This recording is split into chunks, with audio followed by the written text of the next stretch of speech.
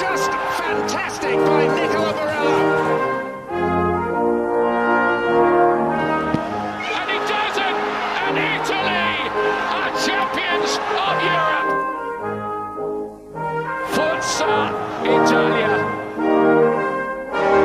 Ciao ragazzi, and welcome to another edition of Serie A Sit Down, World Football Index's podcast where you get your calcio to go. I'm Frank Crivello. He's Richard Carmen. Ciao, Richard. Ciao, Frank. How are we doing on this Wednesday? We're on a Wednesday now. Yeah. You know, we figured we wanted to keep our wives and our families, so Sunday night was out since the kids had to, do their trick-or-treat thing, and, my wife's birthday was last night, and so we figured let's do it Wednesday and let's have an excuse to talk about the fortunes of the Champions League teams a little bit more in depth. Yeah, definitely. And I'm excited to talk all the games for not only Serie A, but also Champions League. But before we begin, I need to first make my apologies. Last episode, we were talking about some of the fan reaction cams that we had. And one of the guests that did a spot for us, I forgot his name. I feel embarrassed about it. So I'm going to give him special love right now. Ryan Malik is a Milanisti. Him and his son did a nice post-match interview for the first leg of Milan and Porto. Did a great job. They have this nice YouTube page. Definitely check it out. But I feel bad just because I fluffed his name, so I want to give him a special shout out today to say, hey, we love you, so thank you. Okay, well that's good that you've come clean. I've never made a mistake like that, in the near 6 years we've done this, so I'm sure my time's coming though. Sabrina, Anthony, good to have you with us. Everybody else, check in with us, chat, drop a like, subscribe if you haven't already, helps us out big time. So we are going to just kind of tweak the format a little bit. Like I said, we're going to kind of put the attention on how are things going with the Champions League, how are things looking on the Europa League front with the Serie A teams. But before we get into that, Richard, why don't we discuss this? We're going to give everybody the Cliff Notes version of what we observed over match day 11 over last weekend. Hit us up. We'll start with you. 3 things that you took away from last weekend's games. Well, one of the things is obviously the hot topic is referees, right? Everyone, many games, not just the big games, and the big games in this weekend were Roma Milan, Atalanta Lazio, but in every game, it seemed like whether home or abroad, refereeing was a topic of discussion, right? Many fan bases were angry. A lot of the Romanisti were angry. Milanisti were angry too. It went both ways, right? And so a lot of angry fan bases there. But that's one. 2 for me, Milan and Napoli continue to find ways to get results, win, right? Neither did it particularly beautiful. Milan was looking good early, but then, thanks to Teo Hernandez, they had to scruff it out. And then Napoli, same thing. They had a challenge from Salernitana. No one expected that, and they got a 1-0 win there. And really, Vlahovic and Simeone really they just can't stop scoring. Hellas beat Juve, and Vlahovic got a hat trick against Spezia. So. Yeah, just some of the big takeaways. And obviously, I'm going to do a fourth one. Atalanta-Lazio was a fantastic match. I thought Sarri's tactics, even though Atalanta looked like they dominated that game, from an optics standpoint, the tactics were spot on because Lazio seemed like they won that game, and it was late where Martin de Roon with a fantastic goal of the week candidate to tie that game. So, yeah, great weekend of calcio, man. Yeah, and I'll tell you what, Atalanta dominating that game, but still needed a 94th minute goal from de Roon to get a point, out of that game with Lazio. So, I'll give you my 3 takes. Top 4, hold. We can stop right now. This is exactly the top 4 that I picked. 1 and 2 are not in the order that I picked. I do have Milan 1, Napoli 2. I do have Inter 3. I have Roma 4. I actually have Atalanta 5 as well. If you want to throw that, so top 5, you can stay that way, and I'm looking pretty good. Fiorentina in 7th, I picked that. The only thing that, right now, through the first 11 games that I've got kind of crisscrossed is Juventus and Lazio. I had Juventus sitting 6th. I thought Lazio could probably finish 8th. We're kind of, through 11 games, things are starting to take some shape. We always talk about this. Once we get through about 10 to 12 games, we kind of have a good sense of who we've got and what they are and what their credentials are going to be. And I don't think, there's going to be too much different. I think there's going to be a lot of jostling for those 5th, 6th, 7th, and 8th places, as we go. I think there's going to be some jostling for some teams sneaking into that top half. But right now, the way it looks like, Milan and Napoli are right now just cruising. And at some point, they're going to have their dip and they're going to lose some games. Can an Inter, can a Roma, can they take advantage and close that down? An Atalanta, or can Juventus get on this big run? I want to talk a lot about them when we get to their Champions League game. I've got some things to say. Roma, it's okay. It's looking better, but we have this stigma with getting wins against the Seven Sisters. There's still a problem. They did get the draw against Napoli. Yeah. Romanisti might have felt they were cheated a little bit here against Milan. But, the only thing the results are the same. I think the overall tactical competency is different under Mourinho and better. Eventually, at some point, I find Roma to be a team that's going to figure out how to win games like this. They're going to have to if they want to sustain staying in the top 4, and mount some sort of title challenge. This is something that we've talked about pretty extensively. Did you want to jump in on that before I get to my other points? Yeah. So I don't know. So this to me was one of Roma's worst games of the season for me. Up until the Theo Hernandez bluff, stupidity. Yeah. Oh, Milan were dominating the game. Milan was dominating. They scored 2 goals already and had 2 goals taken away. And then, people, like you said, Romanisti are clamoring that it was the Pellegrini penalty should have happened. Zlatan's was soft, yes. But also, Krunic penalty probably should have, or a foul should have been called on Krunic before the El Shaarawy goal. Sure. I mean, Maresca was terrible. He was terrible both ways. There's reasons he's suspended because, 12 yellow cards, and he still missed a handful of calls. He was piss poor, and many referees reported this weekend as well. So, but yeah, that's the same guy that got that sent off. He's been anti-Milan. He's been anti-Milan, and yes, Cacciatore as well. So many years ago, that whole incident when Chievo and Juventus played, and I remember that. He can be kind of a clown. There's no doubt about that. Hellas Verona, 10 points from their last 5 games, man. They're on a roll. And you mentioned Giovanni Simeone. It looks like this man has found a little bit of a revival since leaving the island of Sardinia and joining Hellas Verona. He is the striker that, was coming into the ascendancy in his time at Genoa and at Fiorentina. It didn't go well at Cagliari, and it looks like he has recaptured some form here at Hellas Verona. And you know what? I keep saying victory laps. I'm doing victory laps. I'm one of the few. Apparently, Rafa and Lisi corrected me. They predicted Verona to survive, but I was one of the few that said Verona's not getting relegated, because let's remember who owns these clubs. They get trigger happy, and if they're not happy with what they see, if they're not happy with what they see from the manager, I knew EDF was going to. I expected EDF to get sacked at some point. I'm surprised it was so soon.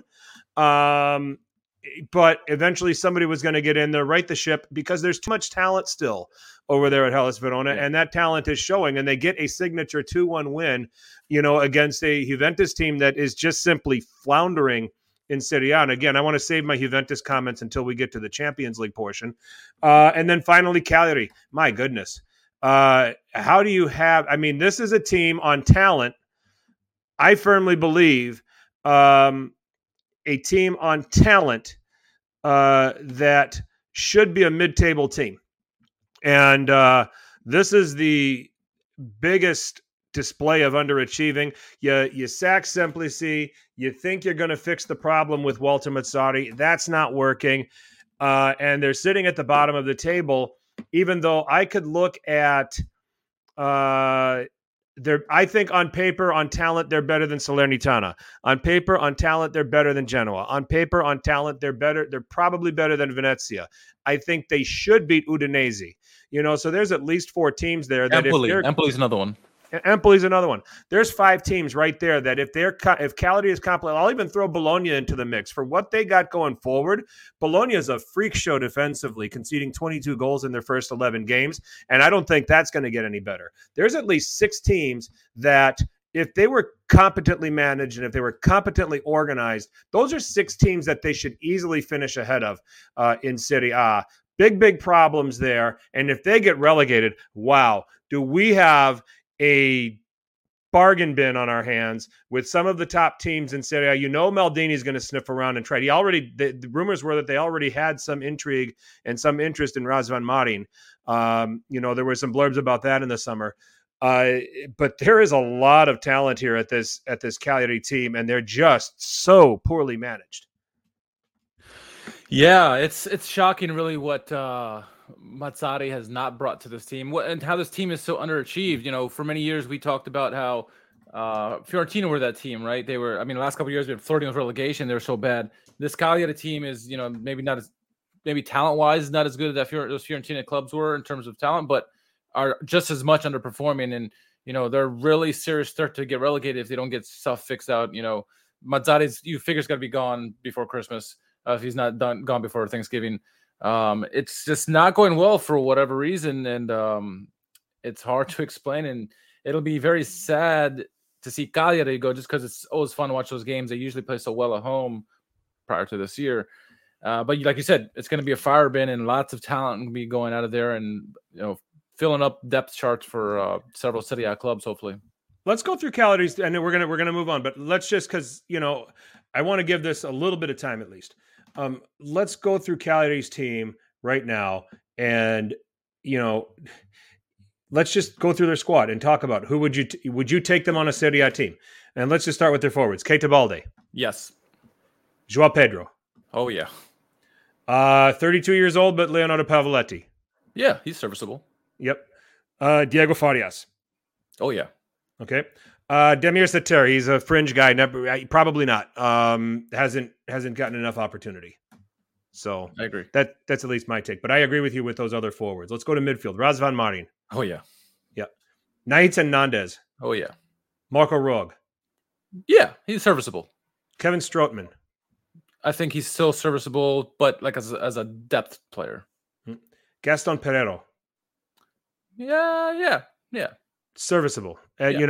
Squad rotation guy. Right. Right. Somebody would take him for that. Dalbert. Oh, yeah. Raul Bellanova, young Italian player, under 21. Yeah, he looks good. Yep. Christian Oliva. Yeah, he's serviceable. This one I'll say no to. Alessandro Daiola. I think he's garbage. Yeah. I think he's a big part of Cagliari's problems. Alberto Grassi. No. No. Too inconsistent for me, at least.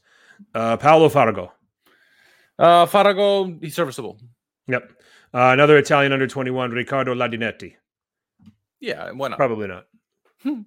Diego Godin, you think you could get one good year out of, right? Yeah, maybe, but the legs are gone, it feels like. He'd be a depth player, for his intelligence. Sebastian Velukovic. He had flashes, but then he's been disappointing. Inconsistent. He's been very consistent. Martin Cáceres, old man, old and dusty. I couldn't do it. No, I don't like him anyway. Charalampos Lykogiannis, I like him. Yes. Gabriele Zappa, I like him. Yeah. Andrea Carboni is decent. He's only 20. He's still got a future. Luca Cepitelli, no. Giorgio Altari, 23 years old, doesn't get a lot of playing time. Okay. Alessio Cagno. Oh, yeah. Definitely. Yeah. His backup, Boris Radunovic.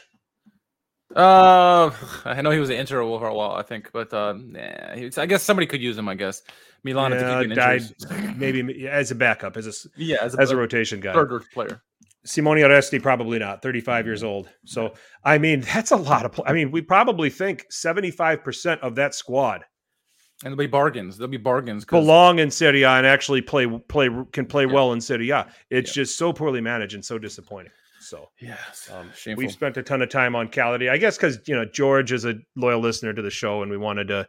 I know that he had been reaching out via Twitter trying to ask, so I wanted to make sure I made some time for. I wanted to try to make some time for the teams that we're not going to talk about here in Europe, but I mean, Cagliari's the real ugly, but Hellas Verona is what's good about some of these teams that are not in Europe, and the job that's being done over there. Oh my goodness. So and Fiorentina goes without saying. So, no problem whatsoever. So those were our 3 quick takes on what we saw with match week 11. I think. Before you do that, do you have a top 5 goals? I don't. I don't. Well, I'll give you my rundown. Yeah, I do. So my honorable mentions were Belotti got his 100th goal. So that's an honorable mention for me. McKennie and Correa both had similar goals. I thought they're really nicely taken. And Zurkowski, had a nice goal for Empoli for the game winner. My top 5, Joaquin Correa's first goal. Number 4, Simeone's second goal.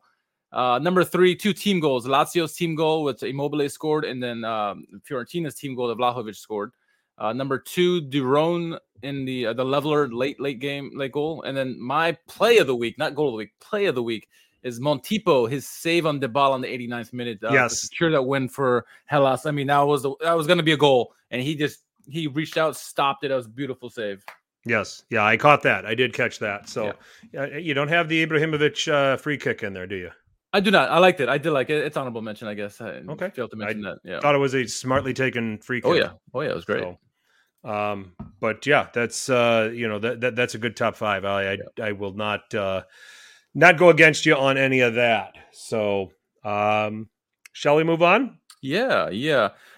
This will be the portion of in the podcast when you're listening to it that we're going to have our interview with Wayne Gerard from Roma English, where we do a nice Roma deep dive with one of the 7 sisters we haven't had a chance to really do a deep dive on yet. So we invited Wayne Gerard on, and we spent a good 25 minutes talking about Roma, 25-30 minutes. So the video clip is available on YouTube if you want, but on the podcast, this is where you'll be listening to that portion of the interview. Ciao ragazzi, welcome. This is a special edition. On the City I Sit Down, we like to do deep dives of as many teams as we can. As one team we particularly haven't done so far. It's one of the 7 sisters. Of course, you see the shirts. We're talking about AS Roma. I'm not going to do this alone. We got a very special guest to help us do this. Please welcome to the show, Wayne Gerard. Wayne, you are an Italian writer of all sorts of areas. Welcome to the show. Yeah, thanks so much. I'm excited. I love what you're doing on the channel, and it's really cool. And I messaged you, I guess, about a week or 2, and I was like, when's the Roma one? And you're like, oh, well, you're in it. So I was like, yeah, let's do this. Thank you're it. That's right. No, I'm glad to have you on. And before we get started, let the listeners, for those who don't know who you are, just tell them who you write for, and where people can find you real quick.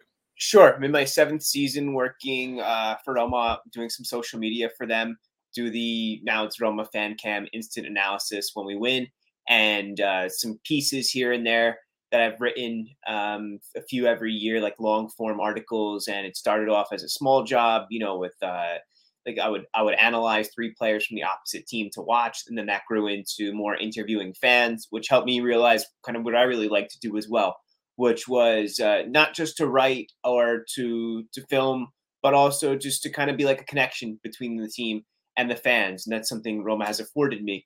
I did my thesis for my master's in history on the politics or socio-political fandom of AS Roma, a historical journey, and how the different divisions and political affiliations that they have. So I've spent a lot of my life, professional or adult life, trying to put all these pieces together. And it's not just you can't just be a writer anymore. I think if you really want a career, you have to be able to fit and wear many different hats, right? Be expansive, right? All of them too.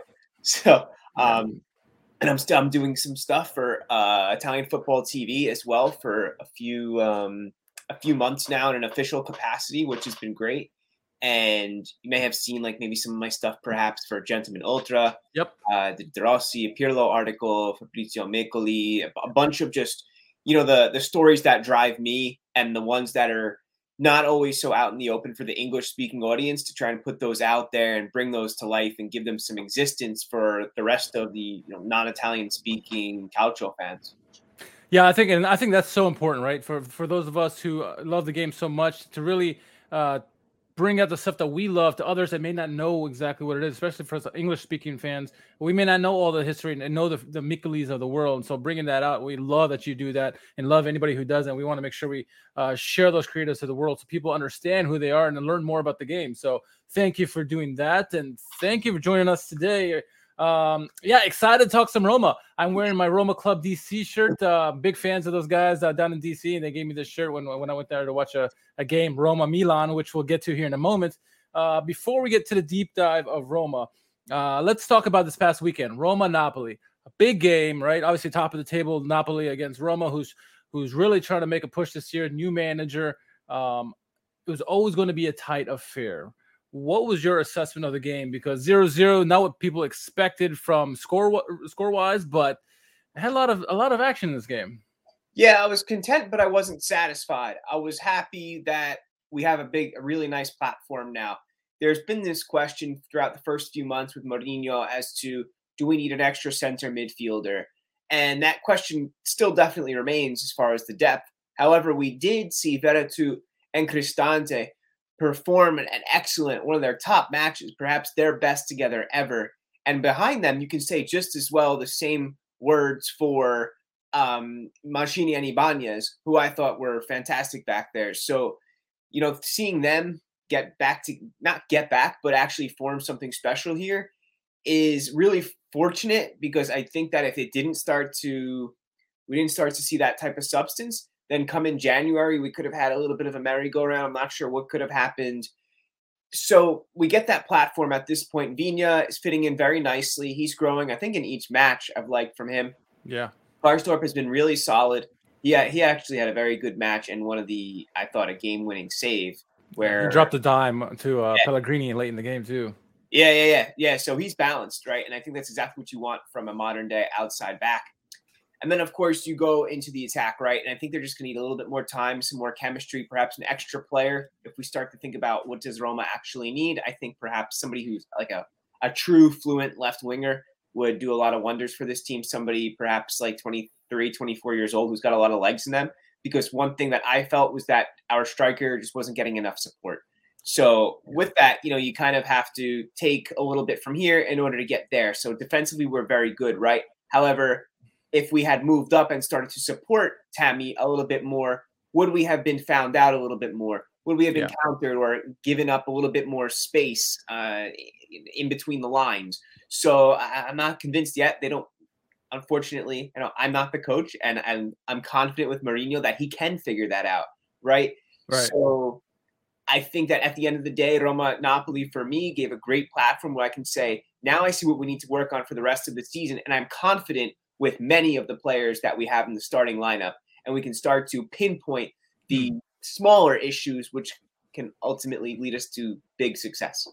And this is a big game because not only Derby del Sud, but you just came off a horrendous game in Europe where you needed to have a bounce back game. And I think the 0-0 game was good, because had you come back in this game and got blasted by Napoli, big questions have been asked. But you guys held your own against a very attack-minded Napoli. And so, kudos for Mourinho for really re-galvanizing the team to get them ready for the game. You mentioned some of the pieces you guys may be missing. Tammy Abraham did have the best shot of the game for either team. Really had that one opportunity where Rahmani got him. You can call that a penalty. Some will call it penalty, some will not. But he had the greatest opportunity in the game. Personally, I've been a fan of this Roma team, this Roma midfield for the last 2 years. I think they play very well together, play very possession type game, very good on the counterattack. Obviously, you play a team like Napoli, it's always going to be hard to get possession. But you mentioned the defense is pretty strong. Where are the weak? You obviously mentioned the left winger, some area concern. Do you see like maybe a second striker is a need? Do you like the formation Mourinho's using? Would you like more depth in the midfield? How do you feel about the midfield? Because I'm a big fan of the midfield, even though I'm not a Roma supporter. I like it. A player that we keep seeing is Zakaria. And if he was to come in, this ball-winning, big, strong midfielder, it gives us another dimension. He's very good, by the way. I love him. Yeah. I can't say I've seen him live. I don't watch too much German league. If it's on and in passing, I'll put it on for a few minutes. But I'm glad to hear that you do rate him. And when I've seen him in YouTube clips and the highlights, 8-9 minute strings of his performances, I said, yeah, that's a player that I could definitely use for the remainder of the season, and one that just screams Jose Mourinho. Now, if I'm going to pinpoint like one, if you had asked me this question 3 weeks ago, I would have probably said a rotational center back, perhaps one that's like on top of his game, and cover for Karsdorp. Now I'm starting to feel a little bit differently. Oh, and a center midfielder. So you can say those three. Right. I still feel that the center midfielder, but to me, as well as the cover for Karsdorp, but the most urgent coverage, and not only coverage, but like a real dynamite player, would have to be on the left wing. And I'm thinking of Jeremy Boga because I know his contract's about to expire. Yeah, he's a saucy little left winger there. He creates lots of problems for defense. Yeah. So I would like to see him make the jump. There's in Serie A, actually, there are some good left wings, but I actually see more depth in the right wing position when you look on like the middle and lower half of the table. And I'm not scared of promoting a player and buying a player and saying like, I rate you and I think you have what it takes to go to the next level. So it doesn't always have to be a lateral move, like say like grabbing a winger, like let's say from a mid-table Premier League team or one that's really good in France, right? It could be somebody from within Serie A, in my opinion, who just needs a chance and shows that they have the raw skill. And I think Boga is one of those players. Yeah. Oh, no, I agree 100% about that. We've read Jeremy Boga for a while now. He brings a lot to that Sassuolo attack, and I think he could, wherever he goes, I'm happy that Sassuolo signed him because he stays in the league. And so if he were to move within the league, I think it's just a bonus for the league to keep him in there. So I like that. I like that shout a lot. So a player who is obviously very dynamic, probably undoubtedly the star of your team, Zaniolo. He's had some injury problems in his career thus far. It's well noted. A couple weeks ago, he picked up an injury, and the whole Calcio community gasped because we were wondering, please don't be this a serious injury. And I'm happy that we saw him against Napoli. What were your thoughts immediately in that last game before that he went down on the injury? Did you know that it was a serious injury or not? What were your thoughts when you saw the injury? Yeah, man. I was Rich. I was nervous when he did go down, and he hasn't had like the assists and the goals yet, but he's so important to this team. I see him as one of the very few players in the squad who can unlock a player 1v1, take them on. He can slow the game to the point where he draws defenders and opens up the rest of the field. And that's a quality that I love. And he's not the typical right winger because he attracts that attention, and he's muscular. He's actually getting kind of big. So he's very interesting out there.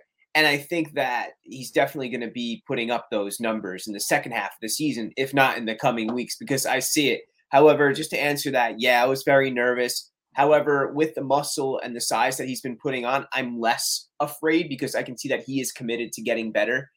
And with the proper physical therapy that he's been putting in, I'm hopeful that he will remain healthy.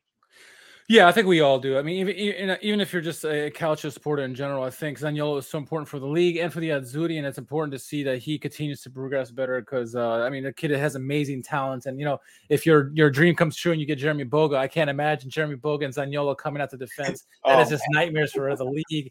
So that's very mouth-watering. So speaking of mouth-watering, obviously the game against Napoli was a difficult game, drew 0-0. Another big game coming this weekend against Milan. It's another big game, another top of table clash because Milan is currently in first place as of right now. Obviously, Napoli hasn't played yet as of this recording. But Roma, you're trying to get into the picture of the not only Champions League but possibly even Scudetto. Many Romanisti are thinking there's a chance of that. How do you see this game against Milan shaping up? Because Milan is not playing at top form. They're being very resourceful right now. Do you think there's an area for them that you guys can really beat them and take advantage of? I see Milan and Inter as the teams who play this. Both are playing equally the best football in Italy right now. I like Milan, and I do enjoy watching them, particularly because their defense is so strong. And I don't think you can take anything away from that with that. And they're also, what's the word, multi-dynamic, very highly dynamic. Yeah. And I'm looking at the stats, right? Sandro Tonali is a player who I believed in, and for him, because I'm not a Milan fan, right? I'm not going to say I'm happy for Milan, but I'm happy for Tonali to kind of show up and become a really good player. And he's proving that so far. He's still only 21 years old. And I look through the goals, though, and I see a Milan who can hit you in a lot of different ways because even Bennacer, he just scored a ridiculous goal. Rebic has a goal. Zlatan is back with already had two, so quickly. Kessie, he's been having his problems, but he's been, even when he plays, though. Leao's having a breakout year, so. Leao's 4 goals and an assist, ridiculous. And he looks so dynamite, this guy. Like, I wouldn't want to play against him. Yeah. Him on the left wing. Like, very hard to play against. Brahim Diaz, he's showing up as a number 10 now. And who else has got a few goals here? Davide Calabria. And then you got Theo Hernandez. This is a good team. And Pioli has had them for, I believe, 3 years now. So they're not like, oh, it's year zero. No, this is Milan with some time under their belt and some integrity to their play. So I'm definitely wary of this Milan for sure. And I think that if they can figure it out long term and keep grinding out these results, that it's going to be them and Inter at the end of the season, I believe. Yeah, no, I agree with that. I would even throw Napoli in that mix as well. Where do you see the weakness at the moment with Milan that you think Roma can really exploit? Is it probably the counterattacks, I think? Because I think, at times, minus Tomori, Milan's defense is fairly slow back there. Teo at times can be missing his head. And if Calabria pushes up, there's a gaping hole back there. And obviously, Chiar and Romagnoli, they're good, but they don't have the pace that, maybe if you have a Zaniolo on the attack or Mkhitaryan, who's very, very quick, or Tammy Abraham as well. So do you think that's the counterattack you're going to be able to get Milan? Because you're obviously going to have to play compact. Knowing Mourinho, it's going to be very similar tactic to Napoli. Yes. The counterattack's got to be the way to beat Milan, isn't it? Yes, for sure. And if Teo starts taking up that space, he's going to be going against a different type of opponent. Zaniolo versus Hernandez is going to be an interesting matchup. And I have flashbacks of Chiesa versus Teo, and I'm like, oh my gosh. Yeah. So he's not going to be able to bite as much space as he would like. And against Chiar, that would be interesting. I think Tammy is Tomori predicted to get the start? He's going to be healthy. Well, he's healthy. He started tonight with Romagnoli, and then he. So I'm not sure. I would imagine Tomori's going to start, but it'll probably be Tomori and Chiar. But you never know. You never know with Pioli. So short rest. Yeah. So I definitely think it's going to be on the counter. I would like to see who's going to be starting at left wing for Roma. I have a feeling it's going to be El Shaarawy, but it could be Mkhitaryan just based on confidence within the player. I think Mourinho likes to have El Shaarawy more as a super sub. So I think this is going to be a heck of a game, actually. This is going to be one of the games of the season. I agree. I think, I know Milan had a tough game against Torino today. Torino is going to play that kind of grinded out kind of game. And, Mourinho is going to love that kind of style, especially against an opponent who likes to have possession. So it's going to be a tough game. I mean, goals are going to be hard to come by. I see both teams scoring, honestly. I think Roma has a talent offensive, and I think Milan are good enough that they can score goal themselves. It's going to be a good game. I agree with you. I think it's going to be a mouth-watering affair. It'd be hard to call this one. It is. Flip the coin. Going to be that, this is going to be an interesting match. It is. And arguably either team could blow out the other one too. I mean, that's how good the squads are. Let's get deep dive into Roma now. Well, we got a few minutes left. Coming into the season, obviously the acquisition of Mourinho was huge. Add to that Tammy Abraham. You got Eldor as well. Some of the pieces that are coming to fold. Obviously, Zaniolo getting healthy. Going into this season with all these pieces coming in, did you fancy Roma with a strong Scudetto opportunity this year? I did. I felt that they were a dark horse, and that now I see that there are a couple holes, but I think that those can be repaired with a few shrewd fixes. And I believe in Thiago Pinto, our sporting director, that him together with Mourinho, that they could that they could perhaps become one of the best playing teams. Now, of course, injuries and all those things happen throughout the season, which makes it difficult to compete on 2 or 3 different fronts. So I saw them mixing it up with the top teams, and we saw that against Napoli, right? Because they were the better team. If I'm going to be a non-bias, even though, of course, you look at my wall, and you'll see them, and it's not just the shirt. However, I thought that they outplayed up until then the best team in Serie A. And, going into it, that was kind of like my goal is can they do it?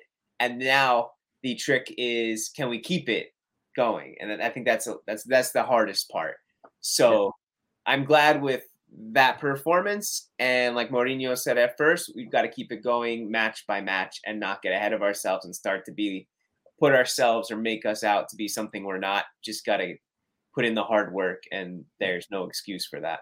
Yeah, and I think you're not alone. Many people were touting as Roma as one of the favorites, obviously with Mourinho and his pedigree in Serie A and the world, really. I know on Serie A sit down, some people didn't like our responses because we both thought, we think highly of Mourinho and Sarri too at Lazio.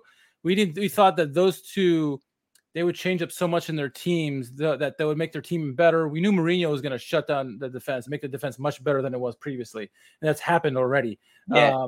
But we knew that there's so many questions in Mourinho. We weren't ready to quite tout them as the next Scudetto contender, but we thought they were going to be in the mix.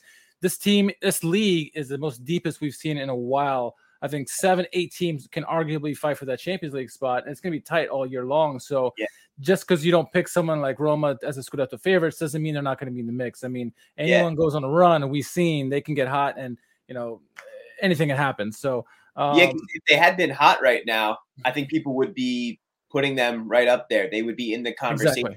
Exactly. If they had 3-6 more points, and a few of those games which could have gone their way, unfortunately didn't. But those are the growing pains, right? Yeah. Now we can start to hopefully get past those growing pains. Luckily for you guys, your counterparts across the city are also having growing pains. So that's always nice to see when they fall too, right? Stinking like old fish. All right. So the season, the way it's gone so far, ups and downs, obviously, right? You say you've seen a lot of good so far. You've seen some gaping holes already. You obviously mentioned the left winger, some pieces that you think can come in there.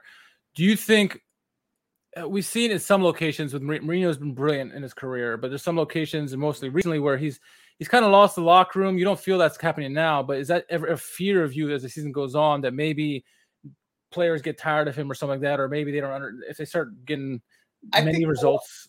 The ones who aren't under him and aren't willing to put in the hard work, and they're just using Roma as a stopgap or something in their career, that they're going to fade out. But that's kind of what I want. Like, if you're not fully committed and you're not willing to get behind the coach, then this isn't for you, because that is one of the definitions of a project, is everyone comes together to try to make something difficult happen, right? So at one point, there's got to be a time where you say there is no more time and your time is up, because we're going to get people who believe in this for better or worse. And that's the philosophy that I go along with from Mourinho. No, 100%. Now I got your handle there so people can see your handle. Rest of the season, how do you see the rest of the season panning out here? Do you see yourself in the Champions League spots, in the Europa League spots? I fully believe, and this is just me, from what I've seen in Mourinho, he's going to go for that trophy in the what's it called, the Confederation Champions Cup or whatever it's called, the European. Yeah, we'll make a push there, and I think that they'll secure fourth. I think they'll start to push the other teams off their shoulders for fourth and start to lock that down. And I think that's the goal. It's got to be the goal at this point. And if along the way we start taking some points off the big boys, then just as well. Yeah, the battles against the Seven Sisters, as we like to call them, might be 8 sisters at this point. It's going to be key, and another one coming up this weekend with Milan. So, I'd be very curious to see how Roma comes out this season. Like I said, I've been a big fan of their midfield. I just love the way they move the ball, and Veretout back there pulling the strings with Mkhitaryan. I mean, those guys are just brilliant. Before we wrap this one up, you're a Roma fan. Who are some of your favorite players in history? Obviously, Totti's name is going to be up there. What are your favorite moments for Roma, and who are your favorite players through history? In history, it is Montella, who was somebody I really looked up to as a number 9. Nice. Yeah, loved him. Damiano Tomasi, Perrotta, these are guys I really enjoyed playing and that were kind of role models for me as I was a young teen. Nice. Giannini, if I go back into the 80s, I loved him as a number 10. Just the way that he was on the ball was he was magic. He was royalty, the prince, Principe. And then as time went on, of course, there's Francesco, but I'm thinking more of like that Spalletti era. Now, how I play and how I try to model myself is I think of Pizarro, actually, who was super underrated. Contributed, to Spalletti's time in Rome. He was great. Peck was a phenomenal regista, defensive midfielder. Man, you could learn so much from watching his play about simplicity and vision. Oh, wasn't he great? Oh my goodness. If I think a little bit outside of Roma, trying to think like a Fiorentina or other teams like that. At Parma, I really looked up to Gilardino. But as I grew up, I started falling less for strikers and more for playmakers. And Ronaldinho was just not someone that I, wanted to emulate or looked up to, but someone who I was just in awe of. Jaw dropping. Yeah. Yeah. Oh my goodness. For real. And then on the other side of the spectrum, who's getting himself into some hot water today, Antonio Cassano. Yeah. He was magic. He was really something else. He could have been a world beater. And he's just so like divinely talented. Wasted talent almost, just because his head wasn't always in there. Yeah. He has a nickname we won't repeat in here, but it's for a good reason, right? Yeah. Awesome. Well, great. Love talking about Roma. Which we could probably talk a lot more about Roma, but our time is pressing, and I know yours is special, and so I want to be courteous to that. Please tell our followers where they can follow you on social media and plug anything you would like to plug. Yes, thanks so much. When Wayne Roams is on Twitter. I'm still waiting to get my real handle back because I got flagged for filming at Roma Club New York. Unlike Roma Club DC, another great club. But yes, that's like temporarily suspended. So hopefully I'm going to get Wayne and Rome back one day. But that is still my Instagram as well as my website, wayneandrome.com.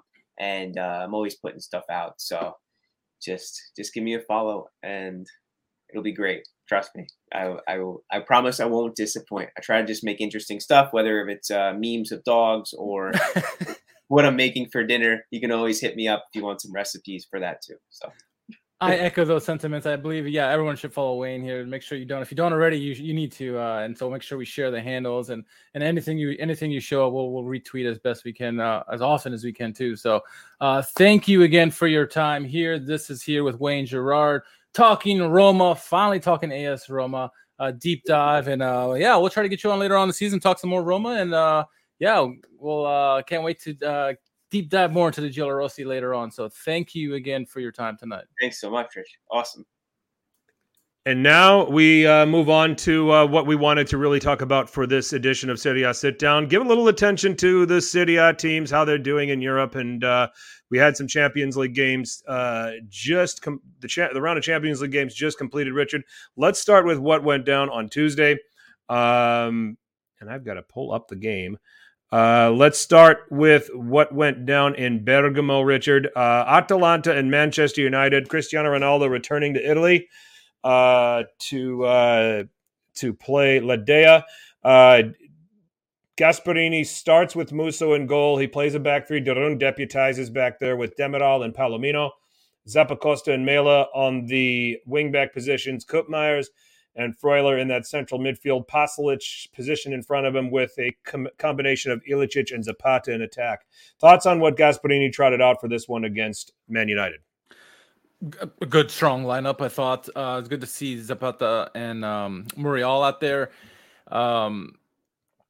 It doesn't matter really who they put out there because it doesn't matter. They all produce. Gasperini just has the right touch, and the players play up whenever they get called upon. So it's a good lineup no matter who they have because they're so deep, and it doesn't matter. They're all good. So I was fine with the lineup.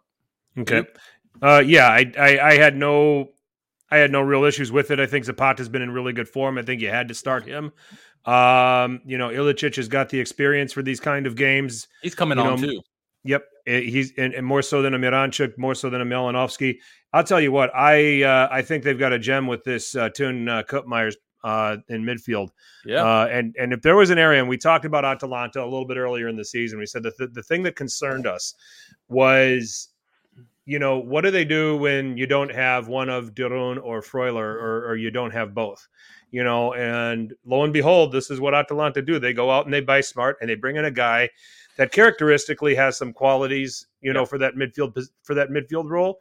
But he also has a little bit of creativity too. I mean, and Gasperini's trusting him on corner kicks. He's trusting him in certain set piece situations. And here we go again. Atalanta going out and buying smart and getting a guy that they can plug in and fit right into what they're doing. Atalanta doing Atalanta things, right? Sure. We talked about this guy before, so look out for this guy. He's going to become a gem, a great player this season, and he's living up to it. And like you said, he's so versatile. At first, we thought he was just going to be an attacking midfielder, but now he's sliding in a little bit deeper in there, becoming a real nice playmaker too. I mean, this guy is versatile. He can do it all, and is really becoming a nice compliment for the rest of the players out there. I mean, he can do so much. Like you said, he's getting trusted in these corner set pieces, and he can do great passes. He's got a good shot on him. He's got nice vision. This is a nice find by Atalanta. So yeah, they did it again. Yep, indeed.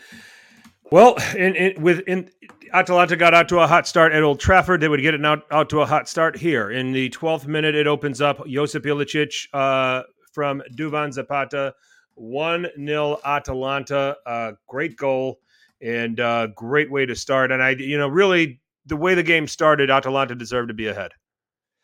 Yeah, absolutely. And say what you will about the last game, Atalanta probably should have won that game as well too, right? A little brain fart by them, but yeah, a great start by them. You saw a goal coming. They were just pressing and pressing. And that's what you want to see from Atalanta. And they've been doing this in Europe. And yeah, to get Ilicic to get that nice goal there, set up by Zapata, well done, well deserved. And they should have been in the lead because they were outplaying Man United.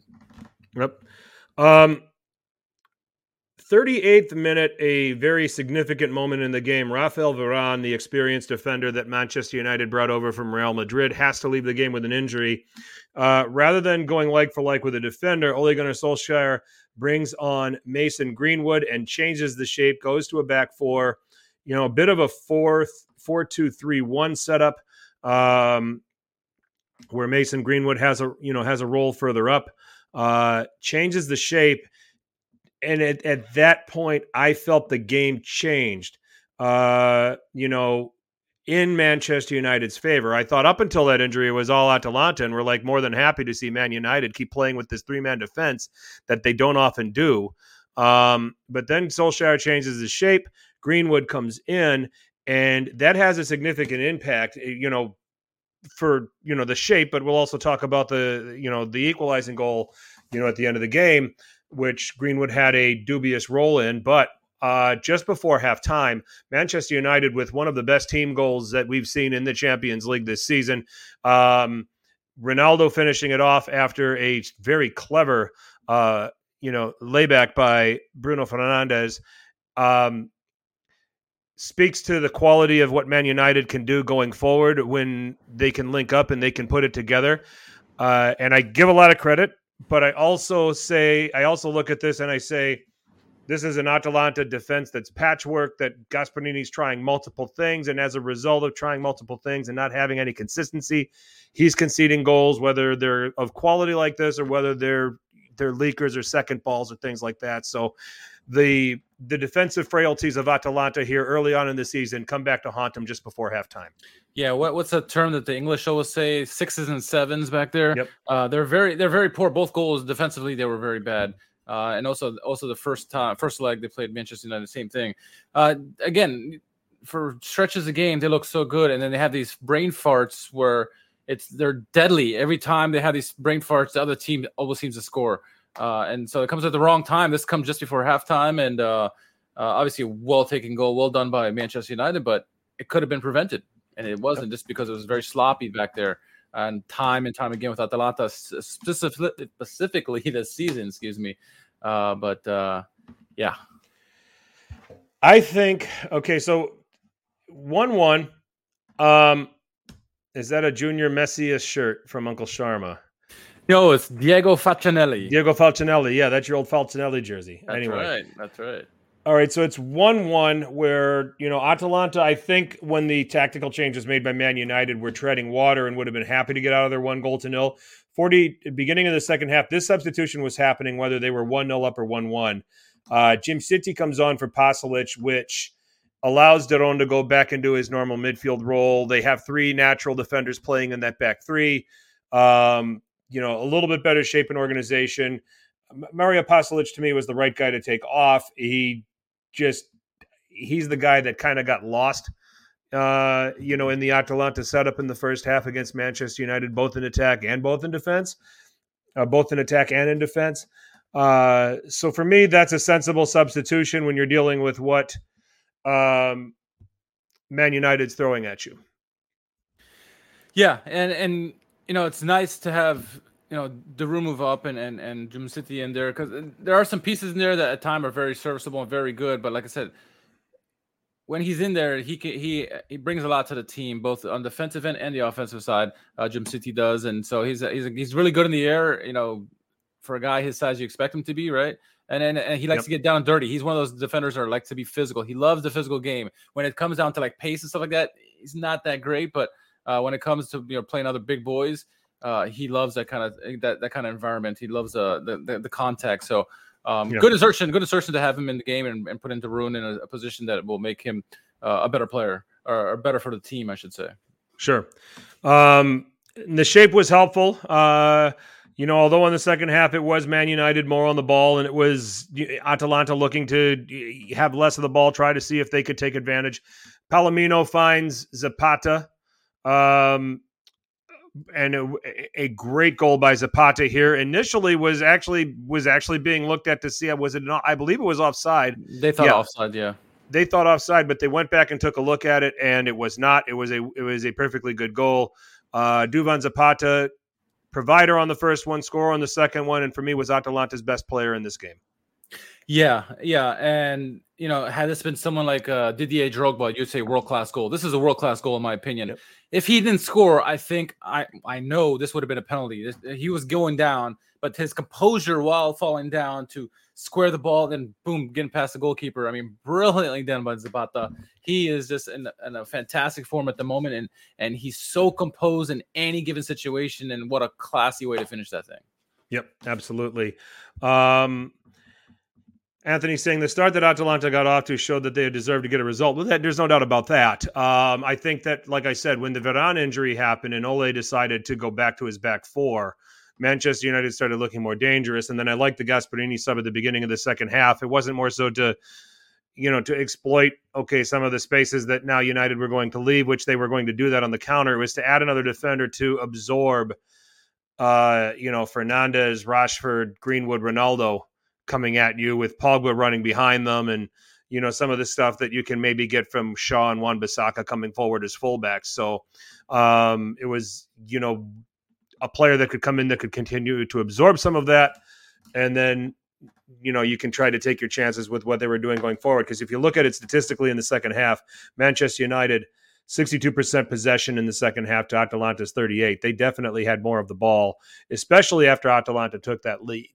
As the game went on, it was like, can we figure out how to get out of here with this win and go top of the group heading into match day 5?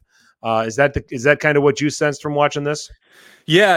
And, it also surprised me. I don't know if it surprised me, but anytime Atalanta were in possession of the ball, they just look so good with the ball. They look like they were, an elite team when they have the ball. It just, the way they move around and pass and find each other and they read each other so well. It's really wonderful to see. There's very few teams that look this good when they have possession. But it was, like you said, they started dropping back, especially when they got the lead. And at that point, you're trying to get out there with a win, especially at home after the debacle from the first time they played each other. So I'm not too surprised that they kind of did that. I don't know. But does it disappoint you that they do that? Because you don't see them. They're not set up to ever see them do that in Serie A, and they did it in the they did it in the quarterfinals of the Champions League against PSG. They said, all right, we've got the goal. Gasperini, this is gets into moments when he plays these teams that, by the name brands and the quality, they're very good attackers. But can they do anything when you have the ball? That's the question. And if your strength is with the ball, if your strength is being able to get the ball and take it at people, then stay true. I just wish Atalanta could, in moments like this, stay true to what they were, because I wonder if that would have produced a different result, or have they gotten to a point that they're conceding so many goals that Gasperini just simply said, look, I can't trust what we're leaving back there when we go forward, because they're going to get pulled apart, and we're conceding goals doing it that way in our own league. And now we're playing an attack foursome that is as good as anybody that we see domestically, as good as what we see, and as good as what we see in our own training ground. That there's a little too much respect. I mean, yes, it's definitely that. I think he certainly thinks that, but they're not set up defensively to shut it down. They're not Inter, right? Inter could do that very well. They got fantastic center backs. They got a whole complement of players that can play that style. Atalanta do not. They don't have the center backs. Yes, they have some gamey players in the middle that can really make it. Freuler, De Roon, add some others in there. But they're defensively, they're not set up there. They don't know how to run the tactics that way. So what's their best way to do it is attack. Like you said, we've seen this against some teams. I think it was Ajax, they did it too, and some other teams, Manchester City. The best way to do it to keep others from getting the ball and scoring on you is you keep it and you keep attacking them. You make them tired by defending. That way, when it gets to the end of the game, you have more of the energy, and the opposition is just run themselves ragged, and they really have nothing left in the tank. Sure. That's what they should have done. That's what we all believe. That's what we've seen in Serie A. And Gasperini tries to overthink these things. Even against PSG, could have done the same thing. Granted, they have wonderful world-class players that can hit you on the counter, but their best bet would have been to continue in attacking as opposed to playing defensively. And they don't know how to play that way. They rarely play that way, and it never works.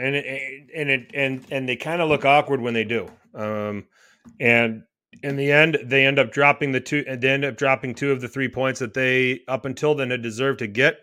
Ronaldo in stoppage time, but it comes with a little bit of controversy. What appears to be a handball by Mason Greenwood in that setup where I think it struck his arm and it fell to Ronaldo and Ronaldo scored. Yeah. Whether it's intentional or not, whether it's a natural position or unnatural position, an unfair advantage is created to score a goal. That's a handball in the strictest interpretation of the rule, in my opinion. And, from how I interpret the law, how you interpret the law, I would imagine you're on the same page with me on this. But this was a very poor refereeing non-decision. Was it Maresca? What's that? Was it Maresca? Wait a minute, I'll tell you. No, it wasn't him.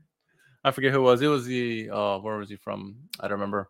It was the poor call. I can tell you. It should not have been. It was Slavko Vincic. Okay. Slovakian referee. Right on. Should not have been allowed. Nope. But great finish. Manchester United get away with it. It's 2-2. I'll let you give your reaction to it. I mean, I'm just going to, that aside, it makes me sick to read everybody's fawning over Ronaldo. He essentially was the finishing piece of that beautiful team display in the first half. That first goal had far more to do with Bruno Fernandes than it did Ronaldo. And then the second goal was off of a handball assist. And people were talking about he's done it again. Well, this is what he does. He scores tap-ins. He has changed his game. And I'll give Ronaldo a lot of credit because we saw him do this at Juventus. He is a tap-in merchant now. He is a savvy position guy now. He's not running at people and creating his own chance, taking people on like he did at Man United the first time around or Real Madrid.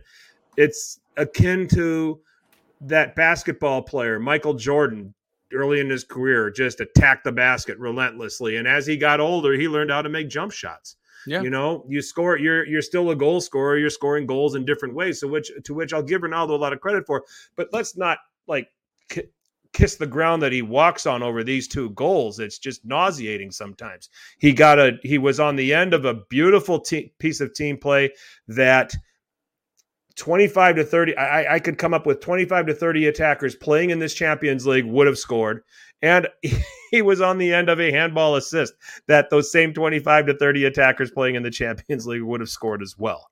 So, it's just, let's not get, Man United fanboys and Ronaldo fanboys, let's not get carried away here. Sure. And those are very good points. I would counter in that Ronaldo just always seems to show up in these occasions. And the sign of greatness, and what you mentioned was Jordan, is you develop your game, evolves, and then as you get older, you find ways to continue to be prolific. And he's done that. He's now a poacher, an Inzaghi type player, where he's right place, right time, and gets his goals. He still has a shot, and he's always had the flair for the drama, Champions League specifically, but it always in the big games he pops up, and he will do nothing for 88 minutes, but still have 2 goals in the game, right?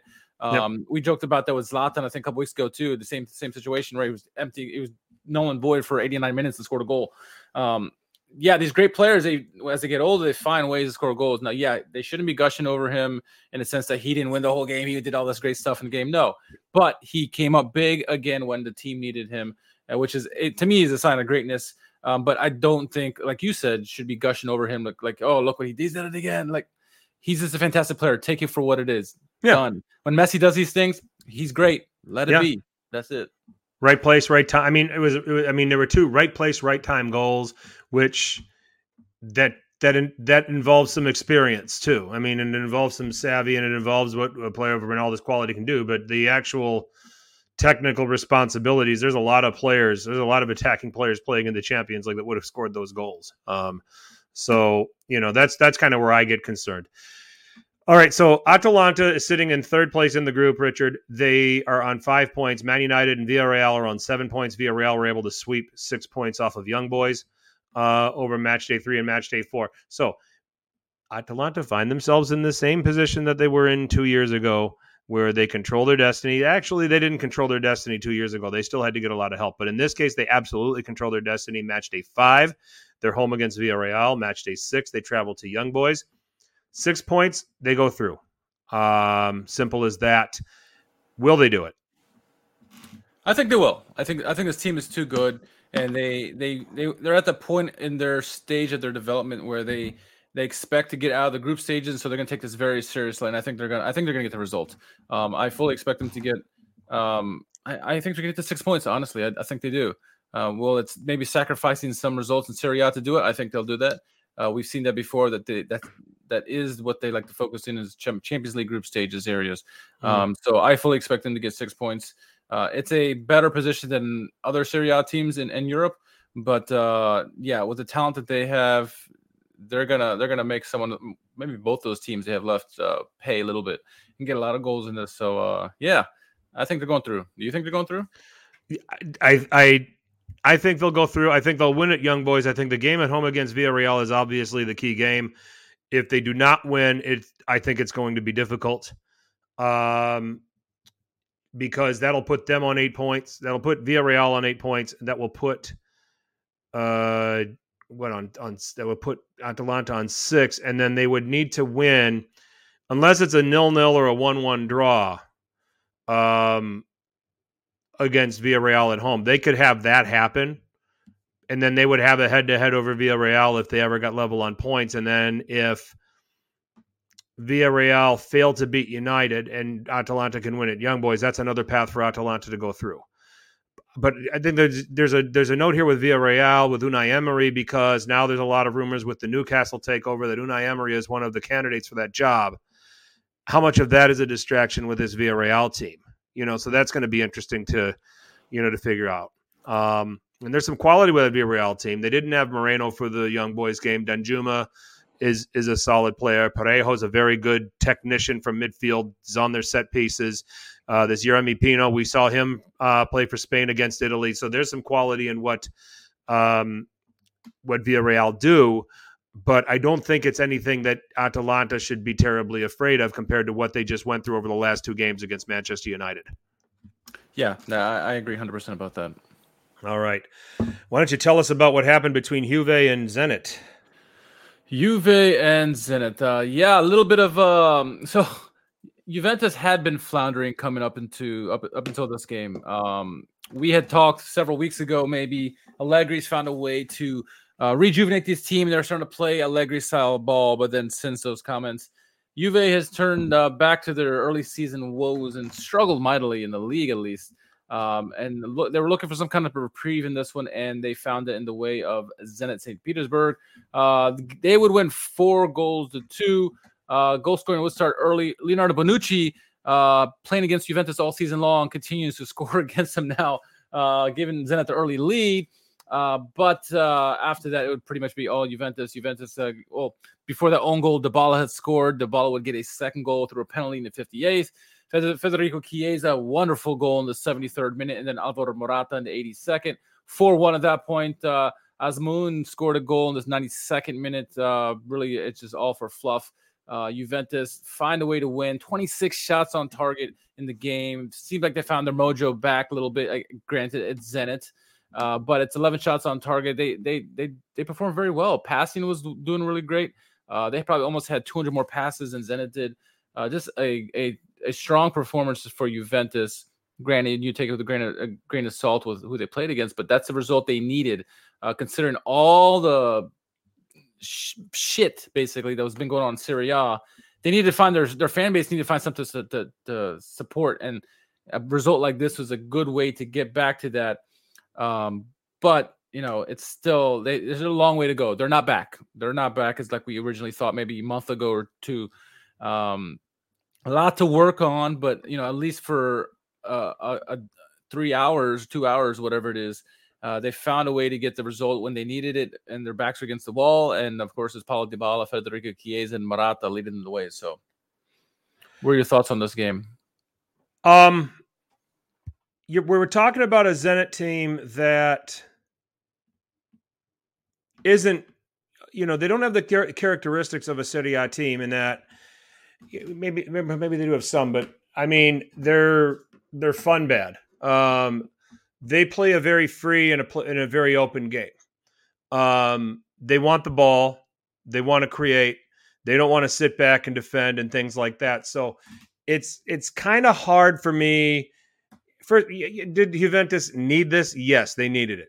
But it's kind of hard for me to really get excited about saying, "Oh, this is the start of something," because you played a Zenit team that had to go out and attack you, left themselves open, once it was 2-1 to try to get something out of it and get back in the game once Dybala made the penalty.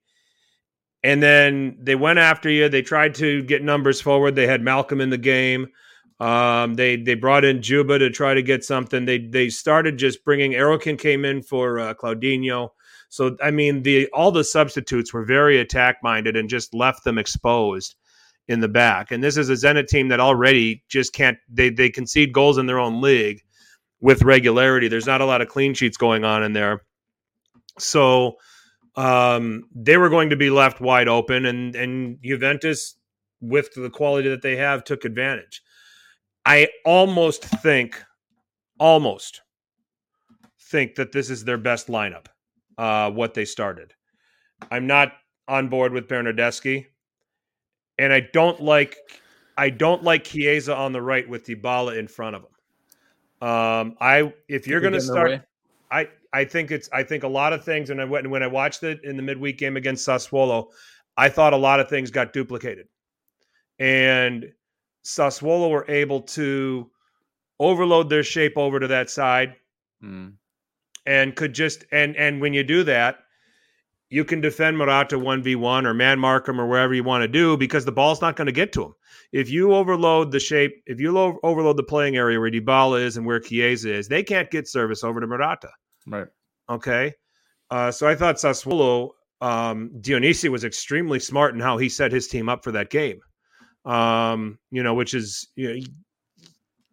that's the tactical know-how that Serie A teams are going to have. And if they see that, it's all right.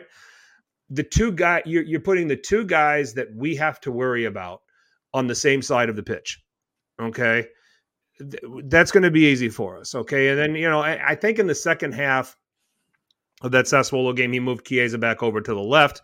Dybala was still on the right. And then things were a little bit more balanced, and you had to show Juve a little bit more respect. Same thing here. Chiesa moved over to the left. He scored from the left-hand side. Okay. I think that Juve's best team is Morata in that striker role being flanked by Dybala and Chiesa. Okay. And then McKennie wants to come forward from the midfield position. I think if you have a McKennie, Locatelli, Bentancur midfield, I mean, we just got to talk about the squad that we have, and then that's what you're going to have to do. And this freezes out Juan Cuadrado. But I think you have to do it. And I think that's what I would be doing if I was Allegri. That's what I would be doing if I had Juventus. That would be my system. Yeah. 4-3-3, and it's a system that Alexandro's a very good defensive left back. Yep. You could probably have Locatelli lurking over there who can do some box to box stuff, and you can give Chiesa a little bit more freedom to stay forward in that setup, where he can be more dangerous. So in this case, in the Zenit game, it's a team that is just got so exposed that it was just so easy to create chances against them. When they now come back to play against, play in Serie A, people will be able to attack Juve and diffuse them. And now, in the words of Carmine Lupatazzi Jr. from The Sopranos, you're at the precipice, Juventus, of an enormous crossroad. Yeah. You have a mix of guys that did it the old way and can find a way to win 1-0, okay, or even 2-0.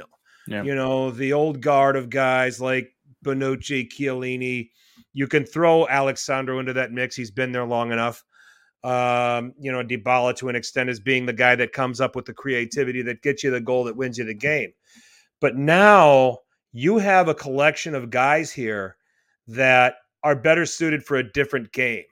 Morata comes from Spain, all right, and he comes from the Spanish national team. They want to be forward and they want to be ball dominant and they want to create chances where he's at the end of it.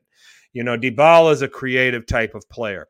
Chiesa and Locatelli have been playing within Italy that want the ball and want to attack, and Chiesa and Locatelli both looked at their best in their careers playing for this Italy at the Euros. I'll make that argument. I mean, Chiesa's had some really nice moments at Juventus, but Locatelli, when he deputized for Verratti, was outstanding. Chiesa looked really, really good down the stretch of that tournament. So you've got guys that want to attack, and McKennie wants to find his way into the opponent's penalty area too. It's going to take a lot of courage for Allegri, and it's going to have to take some change with him, but he's going to have to take his chances and say, look, we're going to have to play. We're going to have to attack. This is who we're going to have to be. We're going to have to create this kind of identity. We're going to have to play some attacking football. And we're going to have to be a team that when we score one, we're going to go hunting for a second. Exactly. Exactly. When you look at the players on this team right now, Juventus sets up for, we go looking for the goal and then we still try to be game managers. And I think that this roster has turned over too much for Juventus to play that way, with some regularity. There are going to be days where they're going to be able to get away with that when they beat Roma. Okay. But there are going to be a lot of games in Serie A where that's not going to happen. Same thing here in the Champions League. Look at what all the top Champions League teams are doing. Look what Liverpool did against Atletico Madrid today. They scored one. They went hunting for a second right away. They weren't happy with a 1-0 lead. Yeah. So Bayern, my gosh. Bayern do the same thing. Bayern aren't happy unless they score 5. Yeah. So I like your shot about this being the best possibly 11 that Juventus have. And I like your shot about Chiesa is to me, I think Chiesa is probably best if him and Bernardeschi swap. I think the luxury of having Chiesa, Bernardeschi, and Dybala all out there is that they're all interchangeable where they can move around on the pitch and really confuse the defense. Not that they're all good in every position, but it could really confuse the defense like that. Chiesa is obviously so mobile. He needs to have that freedom to move around, as does Dybala. And I think Chiesa would do the best if he was behind Morata, because Morata likes that kind of player who can interchange with him to create those opportunities like he does with Spain, right? And Chiesa can certainly do his thing no matter where he's on the pitch. And so if Dybala had a little bit more freedom, had Bernardeschi, who is at times very serviceable, he's had moments of really strong play under Allegri, and even for the Azzurri at times, he's still a pain in the ass for all of us. For me, at least, I'm not a huge fan of him, but he does a decent job, And I think if he was on the right hand side and has the freedom to move around with Dybala and Chiesa, that could really cause chaos for the defenders who have to defend them. And then, by the way, Morata, who's just sniffing around for a poaching goal. So It could work. It needs patience. The midfield is still the issue. Locatelli is obviously the answer, but McKennie, he, as much as Juventini, and they're gonna say this is the American bias to me, but he's been scoring some big goals for them, and mostly in losses, but he's scoring goals. Who else is scoring goals? Yes. Artur had a terrible giveaway against Hellas Verona, right? Basically the first goal for that they scored, and then Bentancur is sometimes hot, sometimes cold, very cold. And so who are you going to put in there? And so they need to patch it together until they get to the January window where they can maybe bring in some reinforcements in that midfield to help this team really stabilize. Cuadrado or Danilo on the right, it's going to be good. Obviously, Sandro on the left, and the center backs, they'll do what they have to do. But this might be as close to the best 11 that they have. I would not. I just wouldn't have Bernardeschi in there. I would have either Rabiot or Bentancur and have a third midfielder. That's in front of that back four. Yeah. But I would have Morata as your reference point. I would have Dybala attacking from the right, and I would have Chiesa attacking from the left. Just do it. Stop having Chiesa and Dybala. I understand you get great combinations when they can link up, but people are figuring that out now, and they're overloading, and there isn't the room for these guys to play. And VJ, yeah, Carmen Lupertazzi Jr. was an underrated character on The Sopranos, by the way. And what do we see from Mancini with the Azzurri? Right, you're just gonna totally fly past that one. I'm gonna come out here and say I've actually not really watched The Sopranos, so I don't know. I don't get anything. No! I've watched maybe 2 episodes ever. Oh no! I never got it, so I know. Who are you? I know. Who are you? What are we doing? What am I doing? It's nearly 6 years with you. You never watched The Sopranos? Yeah. I never got into like TV shows, so like. Oh no! Yeah, I know, VJ, are you still in the chat? You're gonna take Save over us. But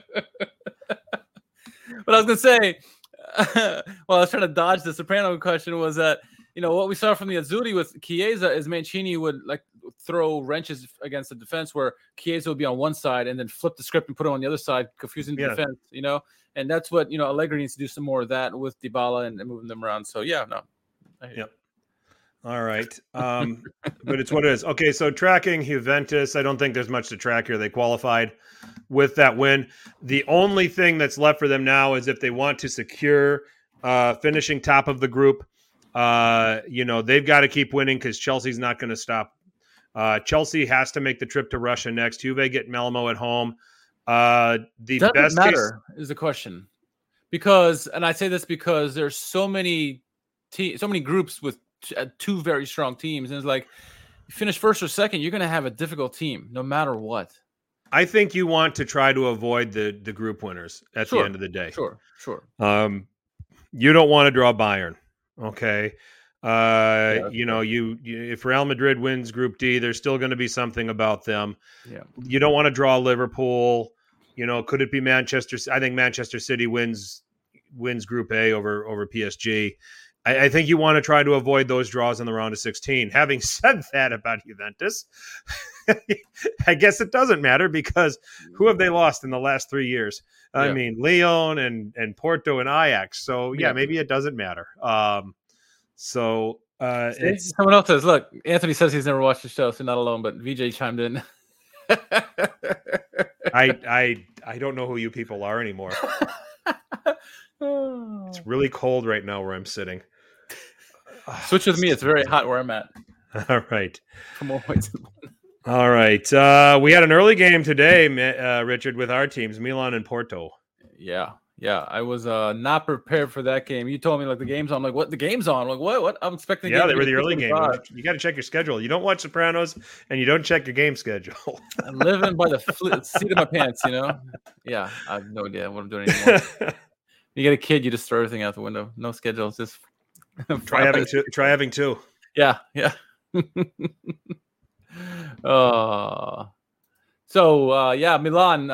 Milan play Porto today. Obviously losing the last game to a very controversial play. Of course, controversy is going to start around again. This happened in the 6th minute this time.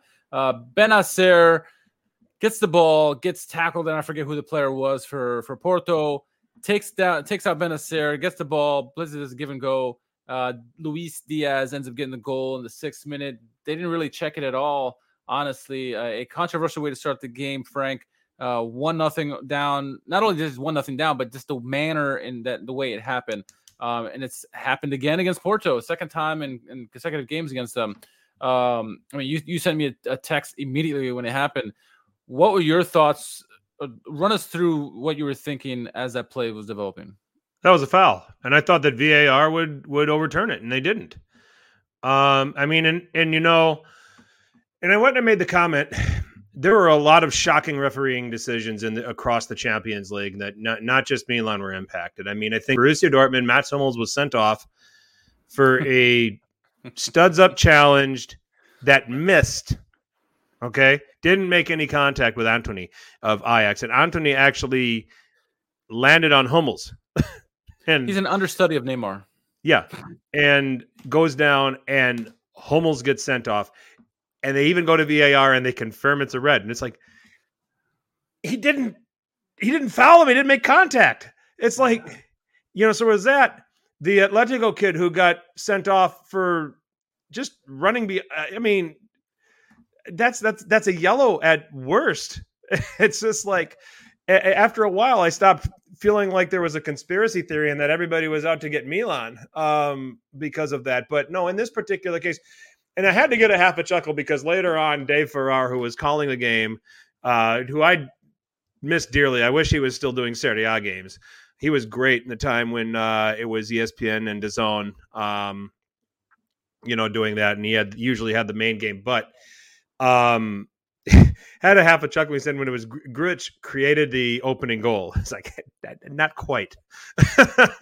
So not in the strictest definition. So, but and I digested this game a little bit, and you had a lot of Milan Twitter complaining about the performance of Milan in the first half, but a lot of it is also the psychology of you just conceded a goal that you should have been awarded a free kick for. There's a process of we need to get up and, how do we get up from this? How do we deal with this? I mean, me as a player, knowing that happens, if that impacted my team in a negative way, I'd have a hard time trying to regroup and try to play, to know that's an element that we have to deal with as the game goes on as well. I'm not making excuses for Milan because they were poor in the first half. I felt like Sandro Tonali was the only player in the starting 11 for Milan that was actually trying to play. Everybody else just looked like they went through the motions. I think you got a couple of hard charging runs from Teo. Tomori and Romagnoli struggled together back there. Tatarusanu made some really nice saves in the first half and kept Milan in it, gave him a chance. But it started with that 6-minute incident, and I think that psychologically does rattle a player, at some point. But I don't want to say that was why Milan were so poor in the first half, but I want to say that does play a role. It doesn't help. Let's just put it that way. Yeah, Milan had the lion's share of possession according to statistics, but they were getting outshot, heavily from Porto. And it's funny that of the three difficult teams in this group, Porto being the least difficult of the three, is a team that Milan's had the most struggles with in Champions League so far. The two games against Porto, they've looked not that great. Atleti, they looked great until the red card. Liverpool, they look, they showed a lot of fight in that one. So it's just funny how that works sometimes. But Porto, they're a good team, and they made life difficult for Milan. Milan tried to get back into the game. They would end up getting a goal in the 61st minute. That, they're going to call it an own goal. I'm going to call it Kalulu goal, but it's a goal nonetheless for Milan to get back into the game. But it just Milan again coming up short 1-1 in this game. They actually get a point finally in this group. Not quite eliminated, but they are on the ropes. I don't have high hopes that they're going to get out here. Honestly, I would have been fine if they lost this game just so they can fully concentrate on Serie A. But they're still in it. They're not technically eliminated. They can qualify, 2 wins, and some magic happens, and they can make it in. But I'm not holding my breath on that. How about you? No, they're going to need to pull an Atalanta from 2 years ago and I don't even think they're making third. They'll be fourth. They're going to need to beat a Liverpool that, Liverpool has clinched first place in this group. So they could get a less than full strength Liverpool team on match day 5, which would put them on 4 points. And then say you get a Porto Atleti draw. Okay. So now Atleti's on 5, Porto's on 6, Milan's on 4. Milan have to go to Atleti, with Porto having to go to Anfield. And if Milan beat Atleti and then Liverpool somehow a less than full strength Liverpool team beats Porto, that's Milan's path to second. It's a very similar path to Atalanta a couple of years ago. Much, much harder to do, because Atalanta's group featured a Shakhtar Donetsk that you knew they could beat, and then another team that they got at home on match day, Dinamo Zagreb. I mean, it was a much later group, much easier for Atalanta to navigate. This is a whole different kettle of fish. Yeah. So statistically, it's there, but I can't see it. I just can't. Yeah. I think that this will get decided by match day 5. I think Porto and, whether it's Atleti, beating Porto or Porto get a win at home. Porto gets Atleti in Portugal. Porto can put this away and can decide this, and grab second. And, Ollie is saying Klopp won't field the weak side, though. He'll field the change side. It won't necessarily be weak, but would you play Mohamed Salah at the San Siro when you don't need to? No. When you're trying to chase a Premier League at the same time, I wouldn't. Yeah. So I think if Milan finds some way to finish second, that's great, and they get lots of money for that, and to get out of the groups. But I don't want them to finish third because I don't want them to waste their time trying to get a Europa League title when they had a Scudetto, which I think is a bigger, more attainable goal, especially with what happened last year. You want to kind of put that behind you and continue on throughout the season, not just have a winner half finish, right? Yeah, and it's funny because one of the comments in here said, Milan look off, and it seems like Milan are Jekyll and Hyde between Champions League and Serie A. I've had some friends who don't watch Serie A who've seen them in Champions League, and then they finally started watching them in Serie A and be like, is Milan really this good, or what's going on with the Champions League? And I'm like, Milan is good. They're just very naive, and they're in a difficult group. They're learning. They're always going to finish poorly in this group. What you see in Serie A is a true Milan. I don't know if it's going to be sustainable for all season, but they are very good. And so, it's hard to explain really, other than naivety that this team has, been so young, never been in Champions League for many years.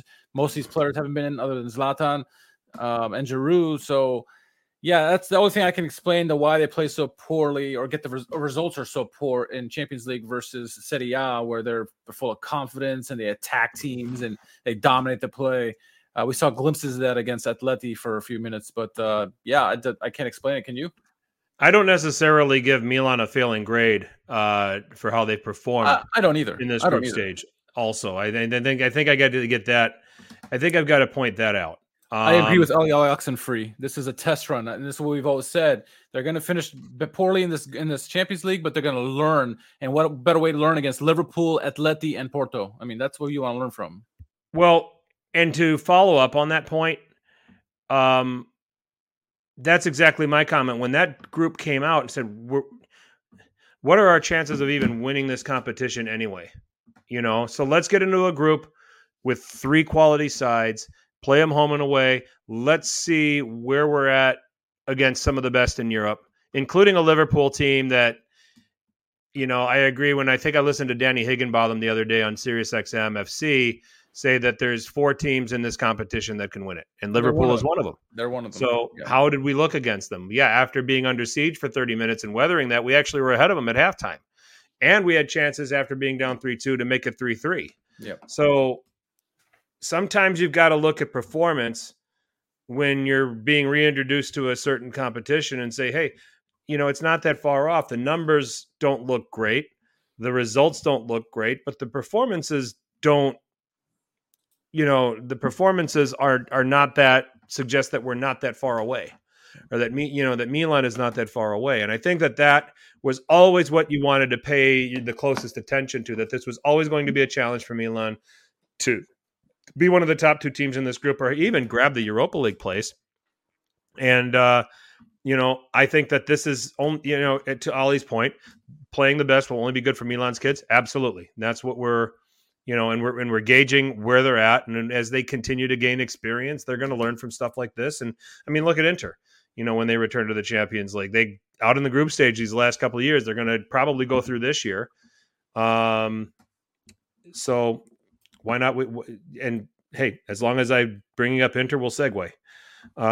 Nicely done. Yeah. Well, it was actually a very ugly segue, but that's why we don't get paid. Inter at Sheriff, 3-1 win for Inter. Inter came out with Handanovic in goal, the traditional back 3 of Skriniar, De Vrij. Thank you, Simone Inzaghi, for sending these guys to Moldova and running them into the ground before the derby on Sunday. I don't think they really got run into the ground, but Skriniar, De Vrij, Bastoni, Darmian, and Federico Di Marco as the wingbacks. Vidal, Brozovic, Barella in midfield. Dzeko and Lautaro up front. Lautaro was Lautaro should have scored a hat trick in this game. Yeah. Is really what it comes down to. And this was 0-0 at halftime with Inter. Inter Twitter was like, how have we not scored? And yeah, how have you not scored? 13-1 first half shots, just one on target. That's probably why you didn't score. So second half, then they figured out how to get shots on target. They got 7 on target. 3 went in, starting with Marcelo Brozovic in the 54th minute. Skriniar in the 66th minute after that ball got bounced around in the penalty area. And Alexis Sanchez coming on, ironically enough, for the Lautaro Martinez, who should have scored the hat trick, got on the pitch and scored. And then Adama Traore, not that one, scored for Sheriff to make it 3-1. Wolves fans all just had a stroke. I was like, wait, what? What happened? Any Wolves fans listening to this podcast just had a stroke. So, so 3-1 to Inter. Richard, overall assessment on Inter's performance today. It was a good warm up for them heading into the big derby. I think first half, obviously, you're starting to get the thoughts in the back of your head. Oh, here we go again. We're going to struggle unnecessarily. But then they found ways to get goals, and then the floodgates open, really. It's a good warm up for them. Like I said, yes, we're hopeful that they can maybe drain some of these players' energies, but we doubt it. It's just like a spirited practice for them. They got to get some goals in them. Joaquin Correa, I expect, is going to feature heavily against Milan. He should, at least, because he's a Milan killer. And Hakan's probably going to do well against Milan, but we'll get to that later. I thought in this game, Inter looked good. Lots of shots off. They figured out a way from missing the target in the first half to hitting the target in the second half. And that's important.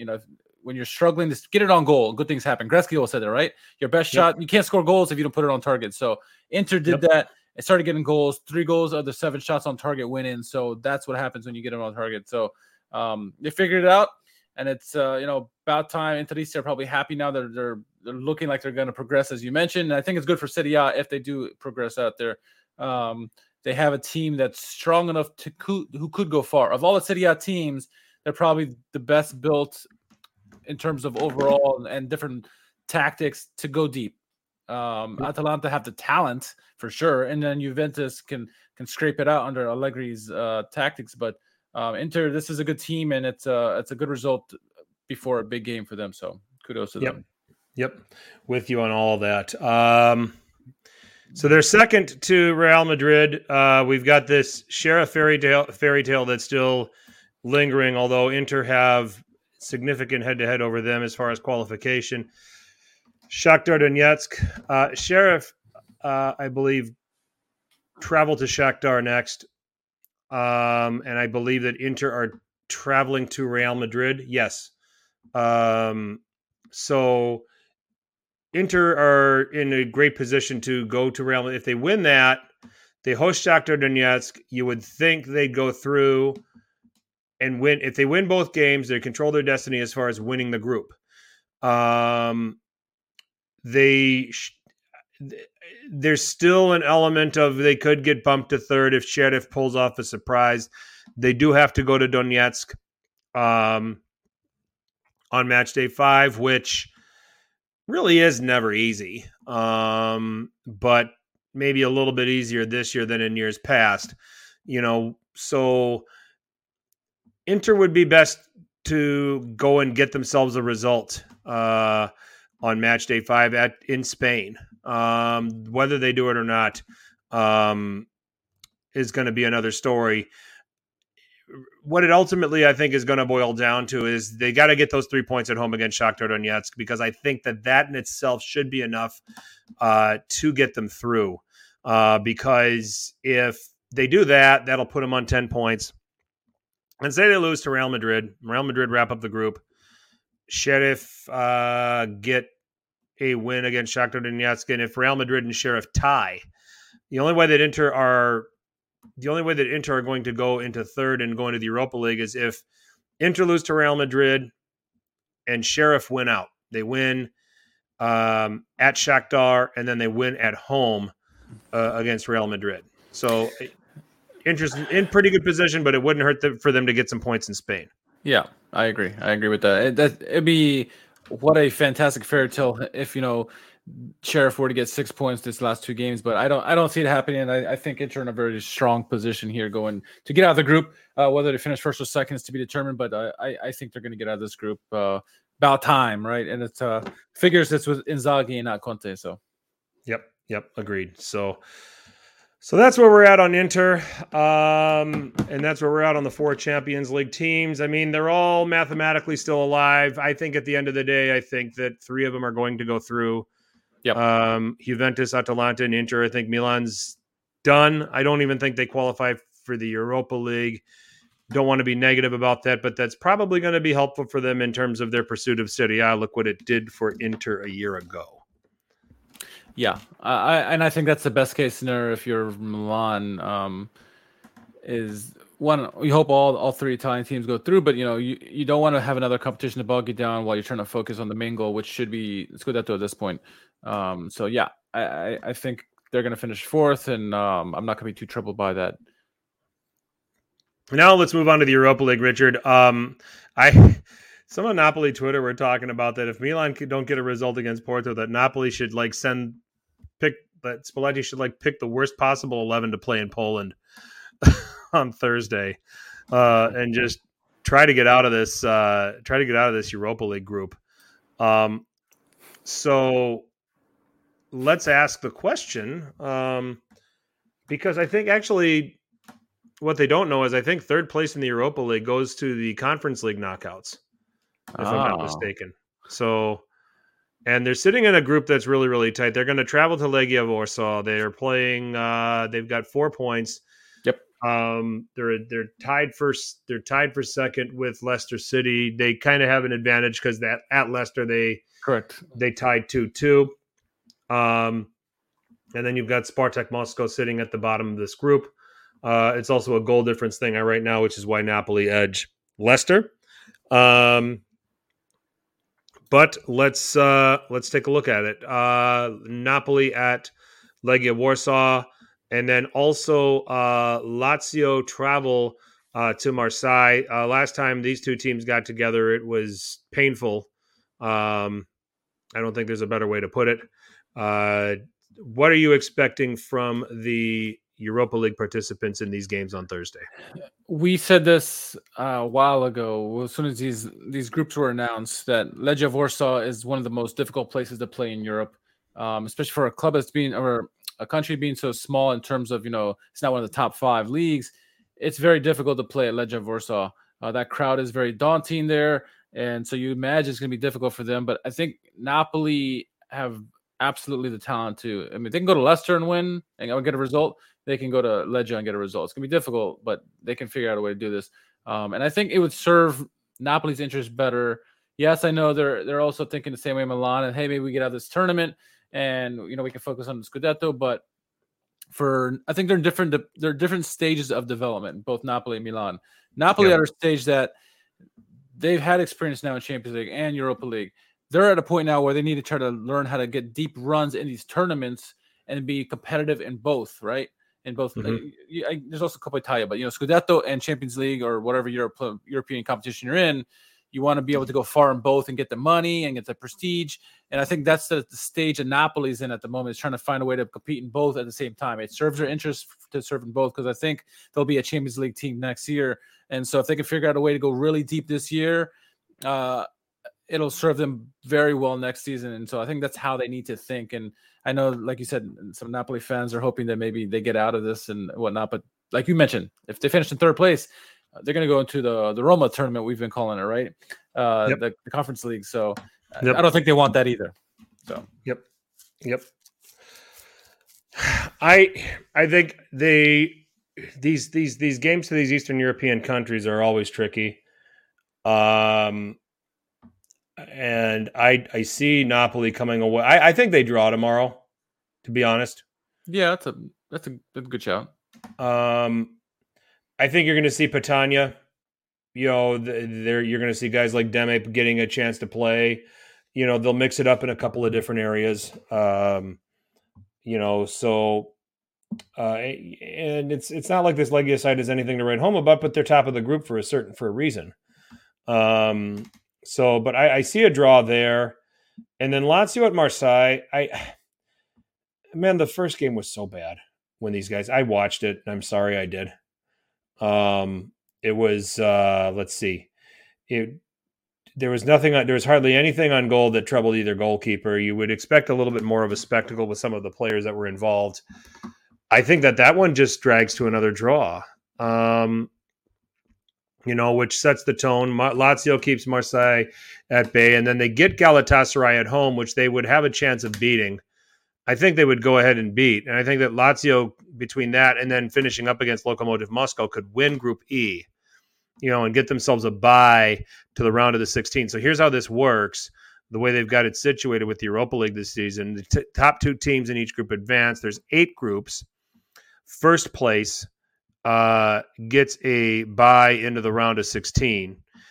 Second place will be in a draw with the third place teams from the Champions League groups for preliminaries. So Lazio gets a point here. They can step up with some confidence, beat Galatasaray, beat Lokomotiv Moscow. They'll win the group and avoid having to play that extra match. And I think that's what's on the line for them.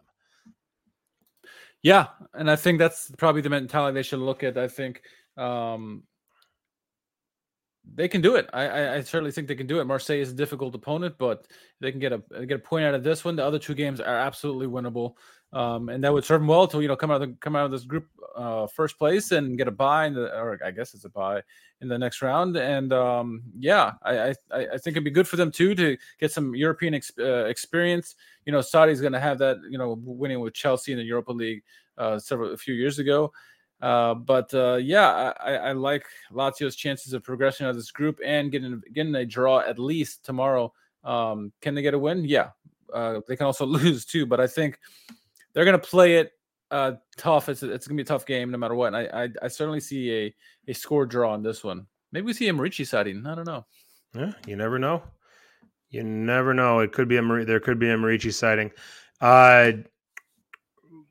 I guess we'll talk. Roma get to host Bodo Glimt tomorrow as well after revenge. Bodo Glimt thrashed them in Norway 6-1.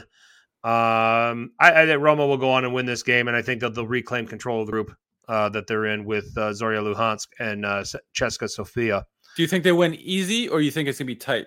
3-1, I'm going to go. I think that they'll have kind of learned from that slip up. I think that I think that after, kind of the ringer that they've gone through in league with some of these games and some of these tough games, I think they need a win. They need to win a game. And I think Mourinho understands that to try to kind of get things kickstarted again.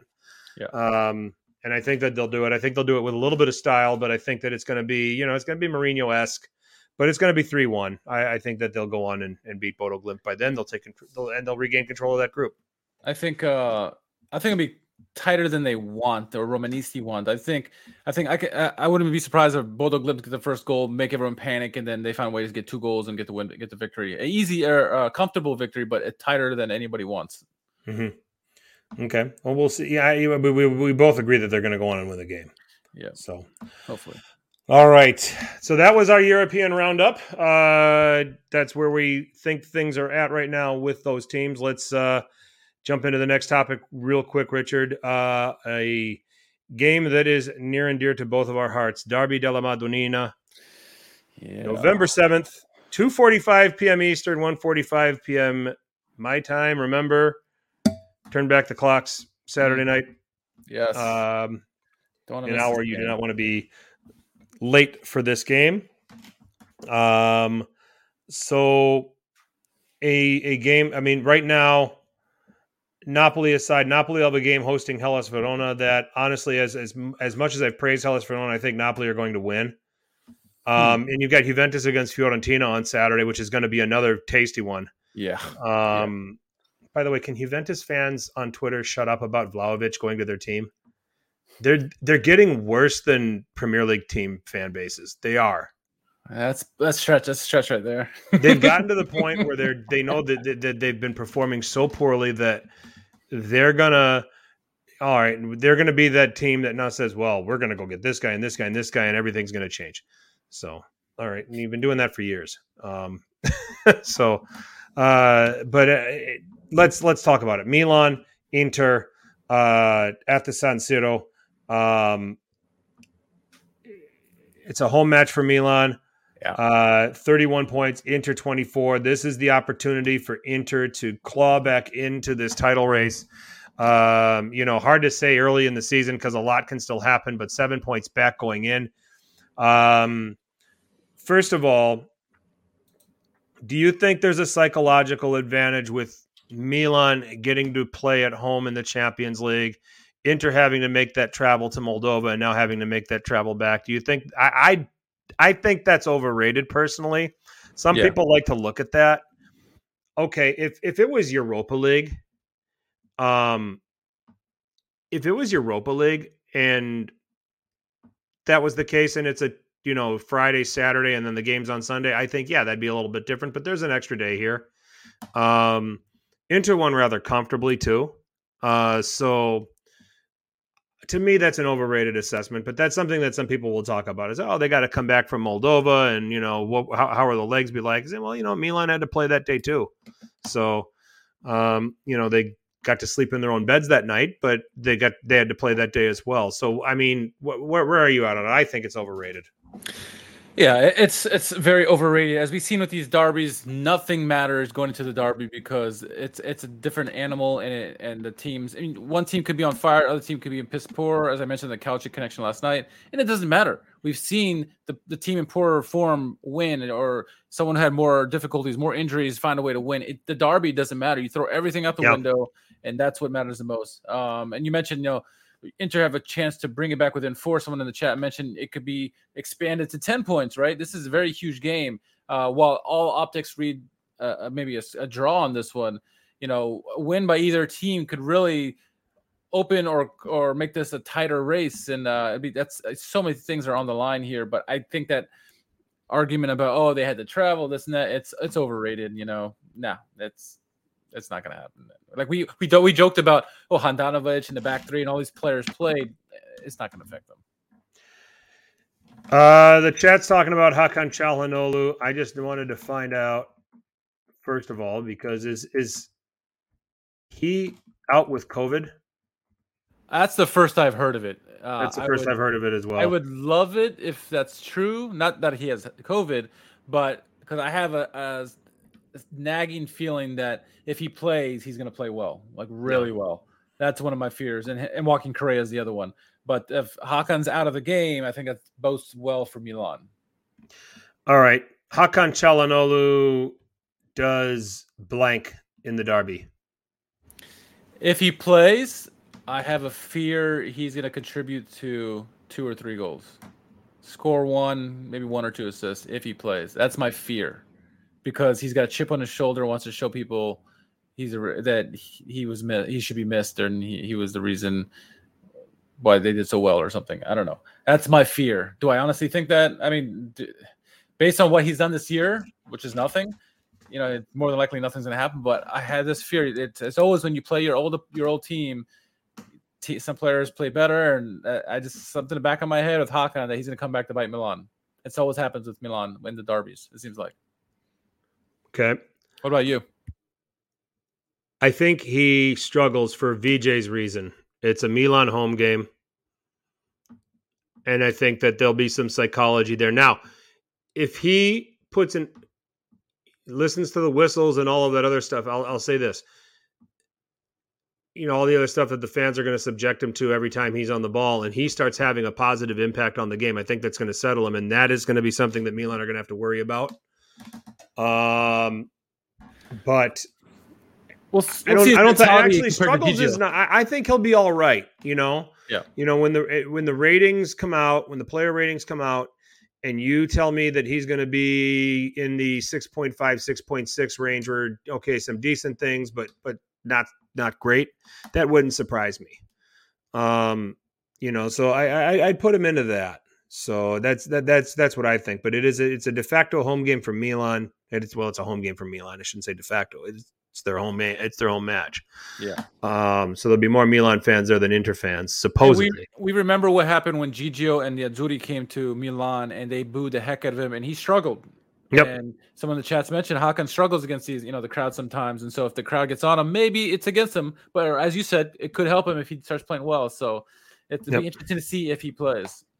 Mm-hmm. Mm-hmm. I mean, we got some people, if he misses one shot, he'll be mad with himself and he'll self-destruct. He's a wild card in this game just because of the narrative that's going to be going on with him. So that'll be interesting. We'll see. Inter wins if blank. Joaquin Correa plays. Oh, no, that's not true. Inter stick to their game. What we've seen in the last few weeks, that Inter, in the beginning of the season, they look like this a very attack-minded team, can score goals in bunches and this and that. But we've seen in the last few weeks is that they have a plan B. They can play defensively. They can set up shop kind of like Allegri's Juventus used to do. Get the 1 or 2 goals and then set up shop and let it be. Don't allow anything else. If Inter wins, if they dominate the midfield and get an early goal to get that lead and kind of set up shop, they have some big game players in that midfield. Barella, Brozovic jump out obviously, but they have a solid defense, one of the best in Europe. And depending who's on striker, Dzeko's having almost a resurgency in his career now with Inter after having 2 flub years at Roma. Lautaro is a good player, and if Joaquin Correa is a Milan killer, look what he's done with Lazio against Milan. He's always scoring goals and sometimes game winners. Inter dominate this midfield game, get an early goal. This could be a low scoring and a difficult game for Milan. Could be. I was going to just say, I said Inter win if Brozovic and Barella get forward and either get or create chances. Because if that happens, now you unbalance this Milan team a little bit. Okay. And that might open things up for their forwards. So Milan's attack won't allow Inter to play their game. 9 of Milan's best 11 will be available. It won't be like last year's 3-0 when half of Milan's team were out injured. Okay, fine, they did. But having said that, this may also set up very well for what Inter might be best at doing, especially with a manager like Simone Inzaghi, and that's counterattack. So if Milan start committing some people forward and start creating some things and start creating some danger, and start creating, on that end. I mean, now you got Dzeko and Lautaro going the other way. You're going to have, and we'll have to see if Calabria is going to be fit for the derby. He left the game today injured. Kalulu is going to deputize in his place, and he looked great today. But now a full 90 minutes in a derby. I am fully expecting Ivan Perisic to start as the left wing back for Inter, and he is going to be going right at Kalulu. That's another aspect that Milan are going to have to be on guard for. But if the midfield for Inter are getting chances or creating chances, that's going to start asking some questions of this Milan team. And they've been shaky since Tatarusanu has been the goalkeeper. They've been much more sure of themselves, much more composed and organized under Magnan. So if Inter finds ways to get Barella and Brozovic to be dangerous, not necessarily, Çalhanoğlu obviously, because he's going to be part of that, this could be a game that Inter can be successful in. And watch the play of the wingbacks too. If it's Darmian or Dumfries or DiMarco, whomever, the 2 wingbacks, watch them because they like to in these situations they tend to creep in from the back door and get that pass across and find a way to score. We've seen the wingback to wingback play before, successful against Milan, so that's also a threat for Milan. I think it's Darmian and Perisic to start. Yeah. I don't think they start Dumfries in a game like this. I think his defending is too. Yeah, I think Leao would roast Dumfries. I think that Darmian could probably deal with him a little bit better. So, Milan win if blank. Well, Zlatan, you expect Zlatan to do Zlatan things if he starts. And I also think Leao, prior to the season, while he's been inconsistent and stuff, he's always been a big game derby player. He's always showed up for the derby for whatever reason. And now he's on, so I expect Leao have a big game. But I think Milan wins if, one, they don't get stupid with getting a red card. Obviously, Theo Hernandez is not playing, so that's a blessing, I guess. Guys, but And I don't want to say the midfield thing because it's whoever wins the midfield wins the game, right? No, I think if the players you don't expect to, not the big name players to really play well, Salamakers, Brahim Diaz, whoever's on the left back, whether it's Kalulu or it's Balotore, these guys who are the lesser known players step up and get into the game. If Salamakers has a really great game, or Brahim Diaz takes over and shows that he's better than Hakan Çalhanoğlu, those are the ones that really going to change the game, because I think all the big name players for both teams will cancel each other out, and it's really the players that you're not expecting to step up and get the game and get the deciding plays. I think so. Yeah. I think if those players step up, Milan have a strong chance of winning. I think they win if how's the best way to put this? I think they win if they win the midfield battle. I really think that this comes down to whose midfield is better. Okay. Pioli, I think in the derby that in one of the derbies that they won, he had Benacer shadowing Barella. You could see a little bit of that where the other midfielder was doing some supporting, and then they kind of mixed it up a little bit, which could allow the center backs to focus on the two strikers. Yeah. I could see that. But I think that if they can win the midfield battle, and somehow if Tonali starts, which two of it starts in the double pivot? I think you start Kessie and Benacer. I think you put the work rate, because you've got Brahim back. Yeah. Okay. And I think Brahim was fine today. I don't think he was spectacular. I think that there were some things against Porto where some timing looked suspect and whatnot. But I would say, and I think Inter's midfield is slightly better right now. I agree with Riss. I believe that's respectful. Okay. Respectful, yeah. So Tonali, or who you said, Benacer and Kessie? I'm going to say Benacer and Kessie. I think you're going to want work rate, ball winning, where Tonali has made some strides, but he's not totally there. Yeah. He's useful in a deep lying playmaking midfield role. So Vijay, to answer your question, I want to see Kessie and Benacer, and I want to see Brahim playing in his 10 role. Because I think Brahim in the 10 role will keep Brozovic honest, and keep him from venturing. So you do that, you have that element, and if Milan can execute that, they're going to have the best chance to win. I think the three midfielders for Milan, they're great. Tonali, Kessie, and Benacer. But I think I would rather start Kessie instead of bringing him on late. I think Benacer and Tonali can certainly come on late and add something.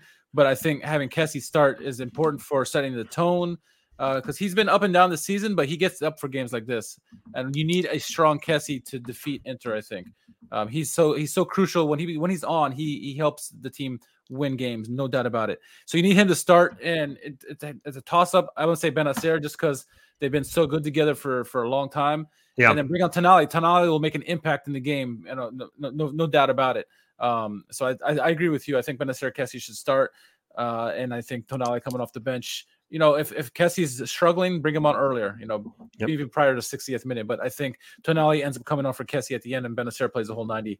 Or can he last the whole 90? I don't know. Did he play the whole 90 in this game against Porto today? I don't know. But yeah, I agree with you with this. Who should start with those three? Who wins? It's the derby. I can see it going both ways, and I until I see the starting lineup, I really don't know. And I think pick one. Score draw. You're not gonna go for it. I don't want to jinx it. Oh man, I don't know. I'm with you. Score draw. It's hard. I think we get a 1-1 game. I'm right now. I'll go 2-2. Leaning. What's that? I go 2-2. 2-2. I'm right now leaning towards an Inter win. Hard for me to say as a Milan supporter. Yeah. I just think that I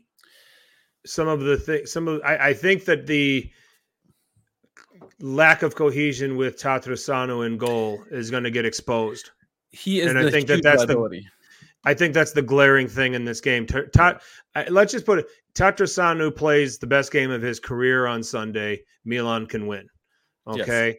Yes. But if he's, and I thought today he played really well against Porto, and I think that he showed some signs. I think that he's unlucky to concede the goal he gave up. But if he shows some of the flakiness that we've seen in some of these other games, then Milan are in some trouble. I'm going to say score draw. I'm not totally making this prediction yet. Maybe this weekend on Twitter I'll jump on and say what I think is going to happen. When I see the lineups, I'll make the call on what I think will happen. But I'll go 1-1 for now. I think it'll be cagey. And I think that Inter will control the match, but I think that Milan will find a way to get a point out of it. I think the opposite. I think Milan's going to control the match and Inter's going to play on the counter. Well, that's what I mean. I mean, I think that Inter's going to be better at their game than Milan. Yes, I guess probably the better way to put it. And it's so many unknowns in this game because you got you got the X factor in this, it's Inzaghi. Yes, we know Inzaghi from Lazio, but how is Inter going to play against another big team under Inzaghi? We kind of saw glimpses of that against Juve and some other games this year. But that's going to be interesting to see that dynamic. How does he set his team up? Is he going to go attacking? Is he going to play counter like we think he is? So many unknowns in this game. And with the lineup, we don't know who's starting. Are the Milan killers going to be starting in this one? It's difficult to call. And when we get in those situations, you lean towards a draw. Yep. But we'll see. We'll see. Oh, that's going to be a heck of a game, I'll tell you that. Yeah. So looking forward to it. So that's the Derby della Madonnina preview. We now close with the world's greatest hashtag game. Who won? Calcio Twitter. Richard, lead us off. All right. Leading off, this comes from Not Gianni, and it's a video of Alexis Sanchez toying with Juventus. Says me fucking with Juventus Twitter every day. Good start. Yeah, good start. Good start. All right. At Joe_Cappuccino logging on to Calcio Twitter. What's in the box? The worst Calcio take you've ever seen. If you comment on it, you die. It's true. True story. True story. All right. Next one gets nominated to us by Joseph Fischetti. And it comes from Stephen Moore and says, that look Nona gives you when you say, I'll just have a little.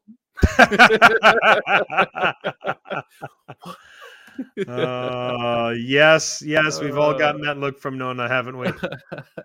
So at Mesunate, Giancarlo was 25 when Mourinho left for Real Madrid. And apparently this is some video. That's something Inter created. Okay. Oh, okay, I got you. Oh, Giancarlo. So she's going to the game. So it's been a long time since Mourinho has been there. That's what I get it now. She's a little bit older. All right. That was good. George has a nominee. George has a nomination. He nominated himself. It says, after Cagliari beating Sampdoria on the 17th, they thought they would finally turn it, but nope. We suck again. Yeah, we got on a rant about them today. So we did. Okay, at our Sharms, Uncle Sharma, our good friend, coming in. Juve just got dunked on by a 12-year-old. Maxime Lopez is with. He does 4 look foot like two, a kid. 4'2", yeah. He does look like a little kid, doesn't he? Oh, well done, man. Well done. Yes. All right. Next comes from the Big Show _Nerazzurri says, acting like my 4-year-old when he can't have snacks before dinner. As popcorn. And my 6-year-old and my 9-year-old. We know the tantrums very well. It's close to home. Jersey SoCal, George. Apparently they are shooting for last place this year, and they're doing a great job at doing so. A gif of Joao Pedro doing the archery thing. Oh, Saturnion getting involved. Says, shocking scenes at the Juventus Stadium as Stewart stopped the Juventus fans from leaving the stadium to keep watching Allegri ball. That never gets old. That never gets old, man. Some of the regulars chiming in. We like it. All right. Jerry has been nominated by Nicholas Di Giovanni. Ronaldo 2021-22, kids 2, trophies 0. So the previous tweet was Cristiano Ronaldo announced that he and his wife are having expecting twins. So there you go. Gets 2 trophies here. Okay. All right. This one comes from Scott Monroe is nominating this one. It's from Alessandro99. My parents in the morning. Alessandro, buongiorno. That's funny. Clever. All clever. right. Very clever. Okay.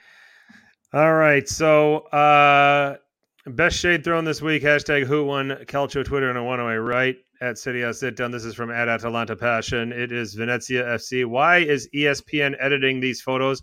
Guess the fashion photographers from Venice and Milan needed someone in world art capital Bristol, Connecticut to apply the finishing touch.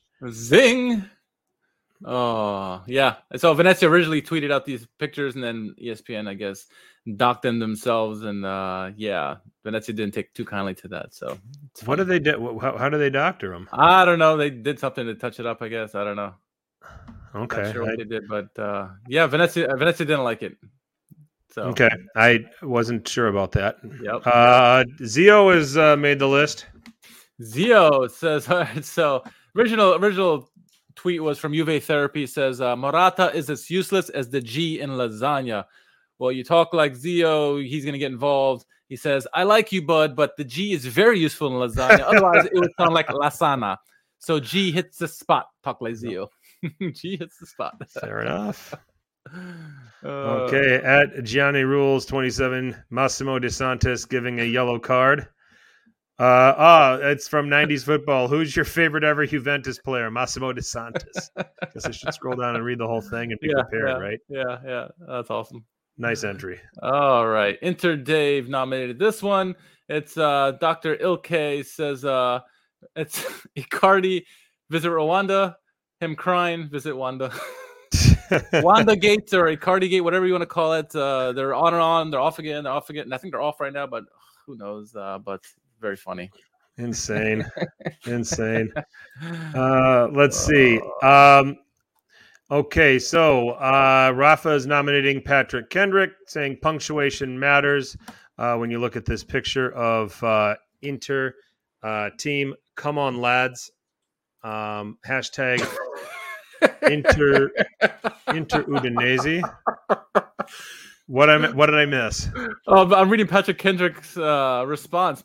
I just got it. I just read it. I was like, oh, come on, lads. He missed the comma. God. He missed the comma. Jeez. Sorry. That flies to the top of my list just because I just got that. Anyway. Okay. Anyway, where are we at? Art Morelli now? What's that? Where are we at? Art Morelli now? Yeah, we're on Art Morelli. Simon Kjær leaving Rome with all the Romans in his pocket.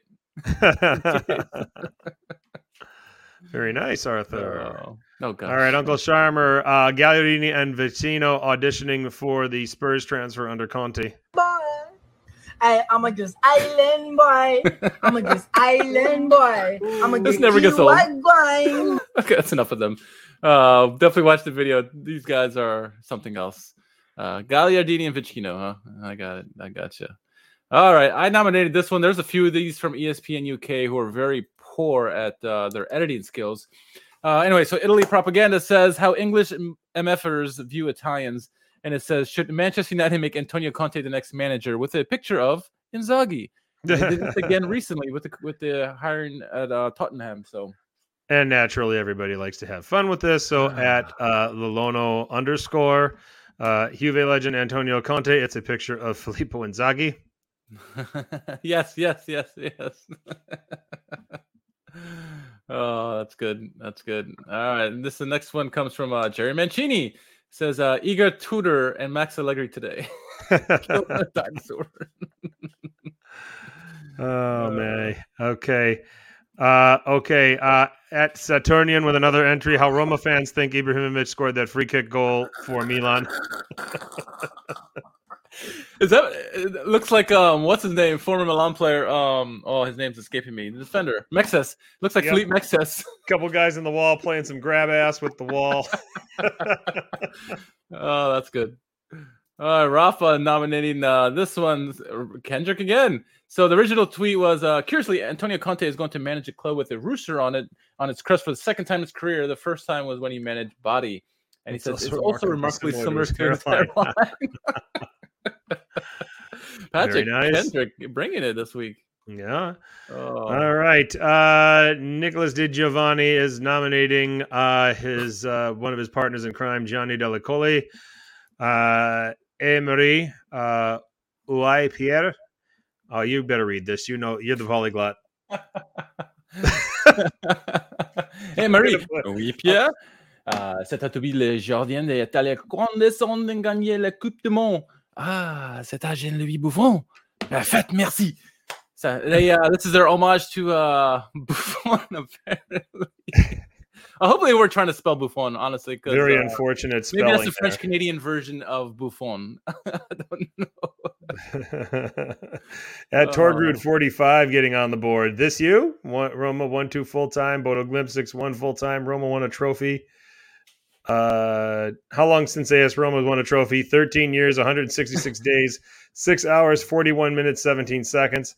It's the bonsai tree. Yep. So the original tweet was from Flavio, a Roman fan. It says, I thought Milan was going to show other Italian teams how it's done in the UCL. And then so Mr. Sempre Milan responded with pictures of victory over Milan, Bodo Glimt beating Roma. Obviously how long they've been without a trophy, and missed the bonsai trophy. Yeah, our good friend Giuseppe, Just Juve. I caught him on Twitter saying, "I just got home from work. Is Milan losing again in the Champions League?" I retweeted that. I retweeted that and said, "I just got home from lunch. Is Juve still in ninth? And if they still lost 7 Champions League finals?" And the love or the lack thereof between Romans and Milan fans was hot, obviously, out of the game. And so Don Totti. He's back. 2020 champion. 2020 champion says AC Milan in the Champions League, and they're Bournemouth. Nice. Oh my. Let's see. And then Totti's armband nominated. Let's see. Did he nominate Stephen A. Smith or okay? Yeah. Okay. So this was actually I caught this afternoon. Missouri fan Phil getting mad at I guess the guys at the we don't have to go there. I mean, sorry, go ahead. So apparently there was an argument, and Missouri's fan Phil apparently trying to be better than everybody else again. And I think it was like, I can't even remember I can't even look at the argument. I mean, it's finally says, stick to your clown podcast, mid-table wrap-ups, and keep Maradona's name out of your mouth. Talking about these Juve guys. And Anthony Scanga, who is part of the All Juve cast, said, we work very hard on our clown, quote in quotation marks, podcast and enjoy doing it. It brings joy to people who watch, much like bringing joy to someone by getting their coffee or restarting their laptop for them. So. And what does Stephen A. Smith say? Let's be nice. We don't have to go there. I mean, you're not wrong, but you didn't have to say it. I mean, oh God, Stephen A. Smith. Oh man, yep. Oh man, is that the last one? I think it is. That is the last one. Who wins? I mean, I think we had a lot of good ones this week. Yeah. I mean, Patrick Kendrick had some really good ones today. The "Come On Lads" one had me dying. I mean, there's some really good ones. I mean, the Mexus lookalike with a free kick goal was good. Saturnian, yeah. I'm going with his first one. Shocking scenes at the Juventus Stadium as Stewart stopped the Juventus fans from leaving the stadium to keep watching Allegri ball. Yes, that's good. I'm gonna go with Patrick Kendrick's first one. Come on, lads. The punctuation matters. Whatever you said. Congrats, I can't find it. It's Saturnian 13.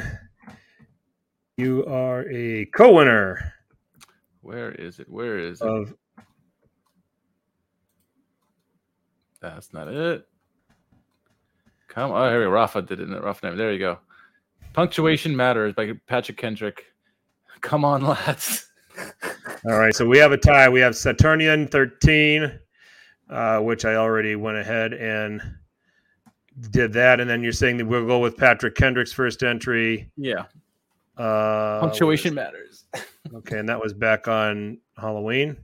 Yes, sir. Punctuation matters. Okay. Wonder how accessible Patrick is if we can get him on at some point. Patrick, if you're listening, we'd love to have you as a guest. Absolutely.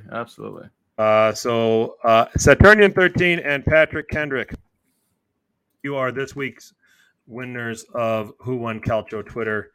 Well played. Remember, for Who Won Calcio Twitter, it's banter, it's friendly, it's funny, but don't be offensive, don't be a dick. That's really all we ask. So anything else while I send this tweet out?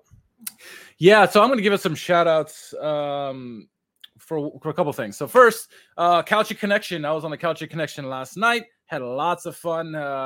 Had a couple of Romans on there. Chris and Mass were on there as well with us. Had a lot of fun talking about Roma Milan and obviously Jerry and Alex. I really had a blast. So shout out to them. Give them a follow for sure. Going to give a shout out to Chiesa dei Totti. One, because they put out great content all the time, and also for allowing me to write a little preview for the Roma Milan game, which I got right. But definitely give them a follow. It's fantastic work that Chiesa dei Totti does, and Chris in particular for allowing me to write for them for the preview for the second time I've done that for them. And then also I'm gonna give a shout out to all the people who have in recent weeks have assisted us in the fan camps, fan cam reactions. From where we left off last time, Sean McIntosh did a nice one for Lazio reaction to Lazio Inter. We had Anthony from Inter Worldwide did one for Lazio Inter as well, get the Inter reaction. Joe Cappuccino for Juve Roma, giving us the Juventus perspective. Obviously, I mentioned Ryan Malik for Porto Milan, the first leg. Gianni from the Calcio guys gave us his Roma Napoli reaction. He's a Roma and Napoli fan, so that was a very unique reaction to get out of there. His buddy Nick for the Inter Juve, the Derby d'Italia. Nick gave us his reaction for Juventus. Uncle Sharma gave us the Inter perspective from the Derby d'Italia. Sabrina Belmonte for Roma Milan, and then also on the other side, it's Chris. Steven Chiavallo gave us the Roma perspective. He's from Chiesa dei Totti. That's what I say, Chris. I'm thinking of other Chris from the podcast last night. Jerry Mancini giving us his Lazio's pointers from Atalanta Lazio, and on the flip side, Dan Pizzotta, who we've had on from before, Atalanta Las Vegas. All of them. Thank you for your great reactions for the big games. Please keep them coming. If you want to join us, please let us know. Send us a DM either on Serie A Sit Down or Frank and I individually. We would love to have you on to do your reactions after the game. It's just anything under 5 minutes, quick post-match reaction using your phone. And we really want to make sure we spread the love, let people know about all the creators in the Serie A hemisphere. And that's what we're all doing. All about love and all about spreading the wealth. So keep them coming. Thank you all. It's an outstanding initiative, Richard. Well done for getting that off the ground and all the work you're doing to help make those videos shine too. And I love it. I've watched just about every one of them. It's great stuff. It's great insight. Just getting the fans' perspective, and and it's also good because it helps me to catch a thing or two that that I don't bring up on the podcast, that you don't bring up on the podcast. Makes you look at a team a little bit differently. So excellent stuff, and we're going to keep rolling with that. And I'm sure we're going to have some Juve Fiorentina reaction. We'll have some Milan Inter reaction. So if you're interested in doing that, if you're interested in posting a video and being part of this channel, hit us up. We'd love to make arrangements to have you on. So with all of that, we'll put a bow on this edition of Serie A Sit Down. Richard, anything else to shamelessly plug? Nope. If you want to follow me at @KHARMAN. Awesome. And I'm at FTC_21. Serie A Sit Down. We have our own channel on iTunes and on SoundCloud. We can be on Stitcher, Spotify, iHeartRadio, wherever there are podcasts. There is Serie A Sit Down. At Serie A Sit Down on Twitter or Instagram with any comments, any takes, anything you'd like us to cover on future podcasts. We're all eyes and ears for that. We're also available and can be reached on Facebook as well. Look up Serie A Sit Down and join those pages. This is our YouTube channel. Please subscribe. Please drop a like if you enjoyed the video. Helps us out, means a lot to us. Everyone in the chat, thank you for spending some time with us tonight. All of you listening, thank you for taking the time to bend an ear. This has been a thrill. We will be back Sunday night, Richard, with some Derby recap. You know it. Awesome stuff. So this has been Serie A Sit Down, a podcast of World Football Index. For Richard, I'm Frank. Tell your paisans about us. Ciao.